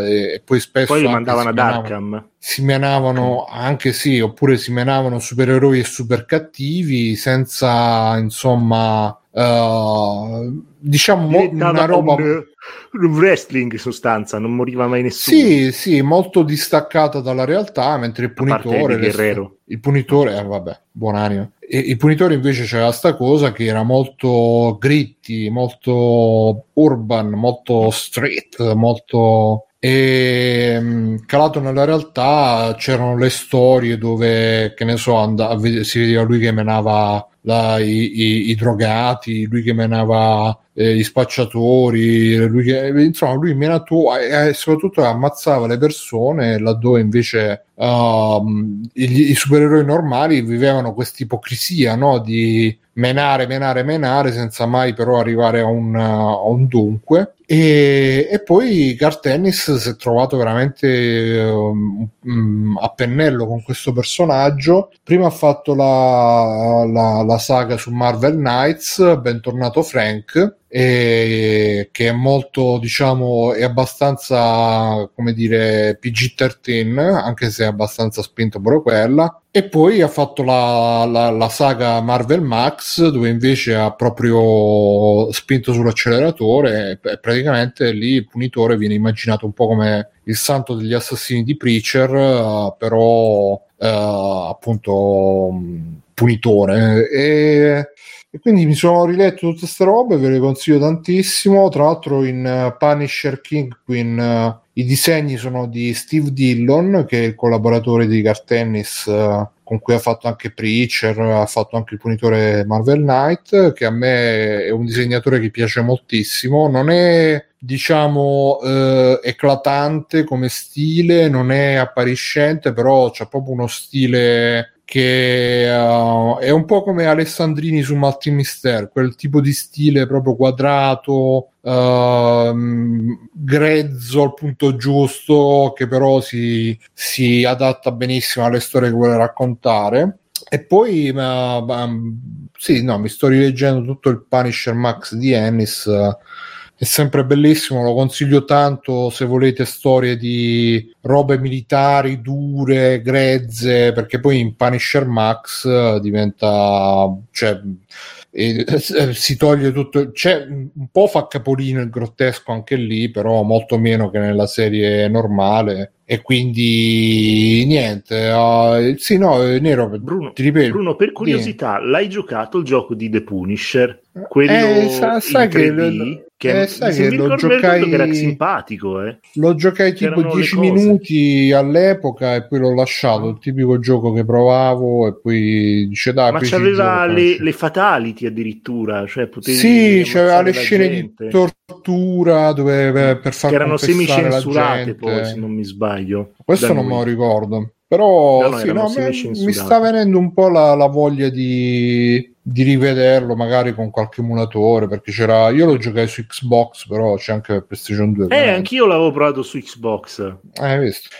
E niente, vi consiglio comunque questo video di In Frame Out, perché diciamo sintetizza in maniera molto efficace quali sono, e tra l'altro sono d'accordo con lui che la migliore versione del punitore è quella di Dirty Laundry, che è un corto che si trova su YouTube, interpretato da Thomas Jane, che è quello che fece il punitore della Marvel prima che iniziasse l'universo Marvel. E lui probabilmente è rimasto affezionato al personaggio, ha fatto questo corto in cui si vede un punitore un po' più maturo e stanco della vita, però sempre molto duro. Cercato Dirty Laundry e bellissimo, mi piace tantissimo. E poi Ennis per me è veramente un grandissimo scrittore, vi consiglio qualsiasi cosa che abbia scritto lui, anche le cose peggiori comunque hanno sempre quella marcia in più, e quindi mi leggerò tutto. Basta ragazzi, questa è stata la puntata numero 535 di Free Playing, numero palindromo, quindi attenzione che cosa significherà. Vi ricordo che se volete supportare Free Playing potete fare come la nostra amica Rucco, che adesso andremo a sentire. Ciao Rucco, vai. Ehi, Free, ma che fai? Non hai ancora il Patreon come me? Quindi ragazzi, fatevi il Patreon come Ruco e fatevi l'abbonamento su Twitch, fatevi le donazioni su PayPal, fate tutto quello che volete. Esatto. Soprattutto Ruco ce l'ha lo spray al peperoncino? Ma glielo possiamo chiedere. Io onestamente sarei curioso di sapere, anche so che un paio di ascoltatrici ce l'abbiamo, quindi se volete dirci la vostra fateci sapere. E niente, ci vediamo la prossima settimana. Fate avanti, ciao per quelli che sono restati con noi. Ciao. Ricordatevi, domani Mustacchi, dopodomani salvataggio rapido. No, dopodomani ci sta Retrocast, RG Bar. RG Bar e salvataggio rapido esce fuori una volta ogni tanto. Gamba, tu che cosa vuoi esprimere? Il Playdate? No, vedi, lui vuole fare la pubblicità al Playdate, quello rosso con la doppia. Sì, California, ma certo, ma vaffanculo Gamba. Ha fatto il gesto quello lì di California. Di surf. Doppia manovella, che verso dove lo fa con le mani? No, hai fatto con la mano il gesto quello lì. Esatto, quella roba lì. Non posso farlo? Cioè, cos'è? No, è Daniele, non sei Daniele Desenmetter. Vabbè, faccio i canini appuntini. Lasciamo stare, Bigio. Vabbè, ragazzi, è allora roba brutta di YouTube. Niente ragazzi, ci vediamo la prossima settimana, fate quanti bravi, mi raccomando, vedetevi i film del 6 di Nerone, film da cinematografo, quello un po' con la puzza sotto al naso, esatto. Di la verità, e fatevi venire la puzza sotto al naso anche magari. Sotto al naso. Naso. Occhio allo spray col peperoncino, ci vediamo la prossima settimana, ciao.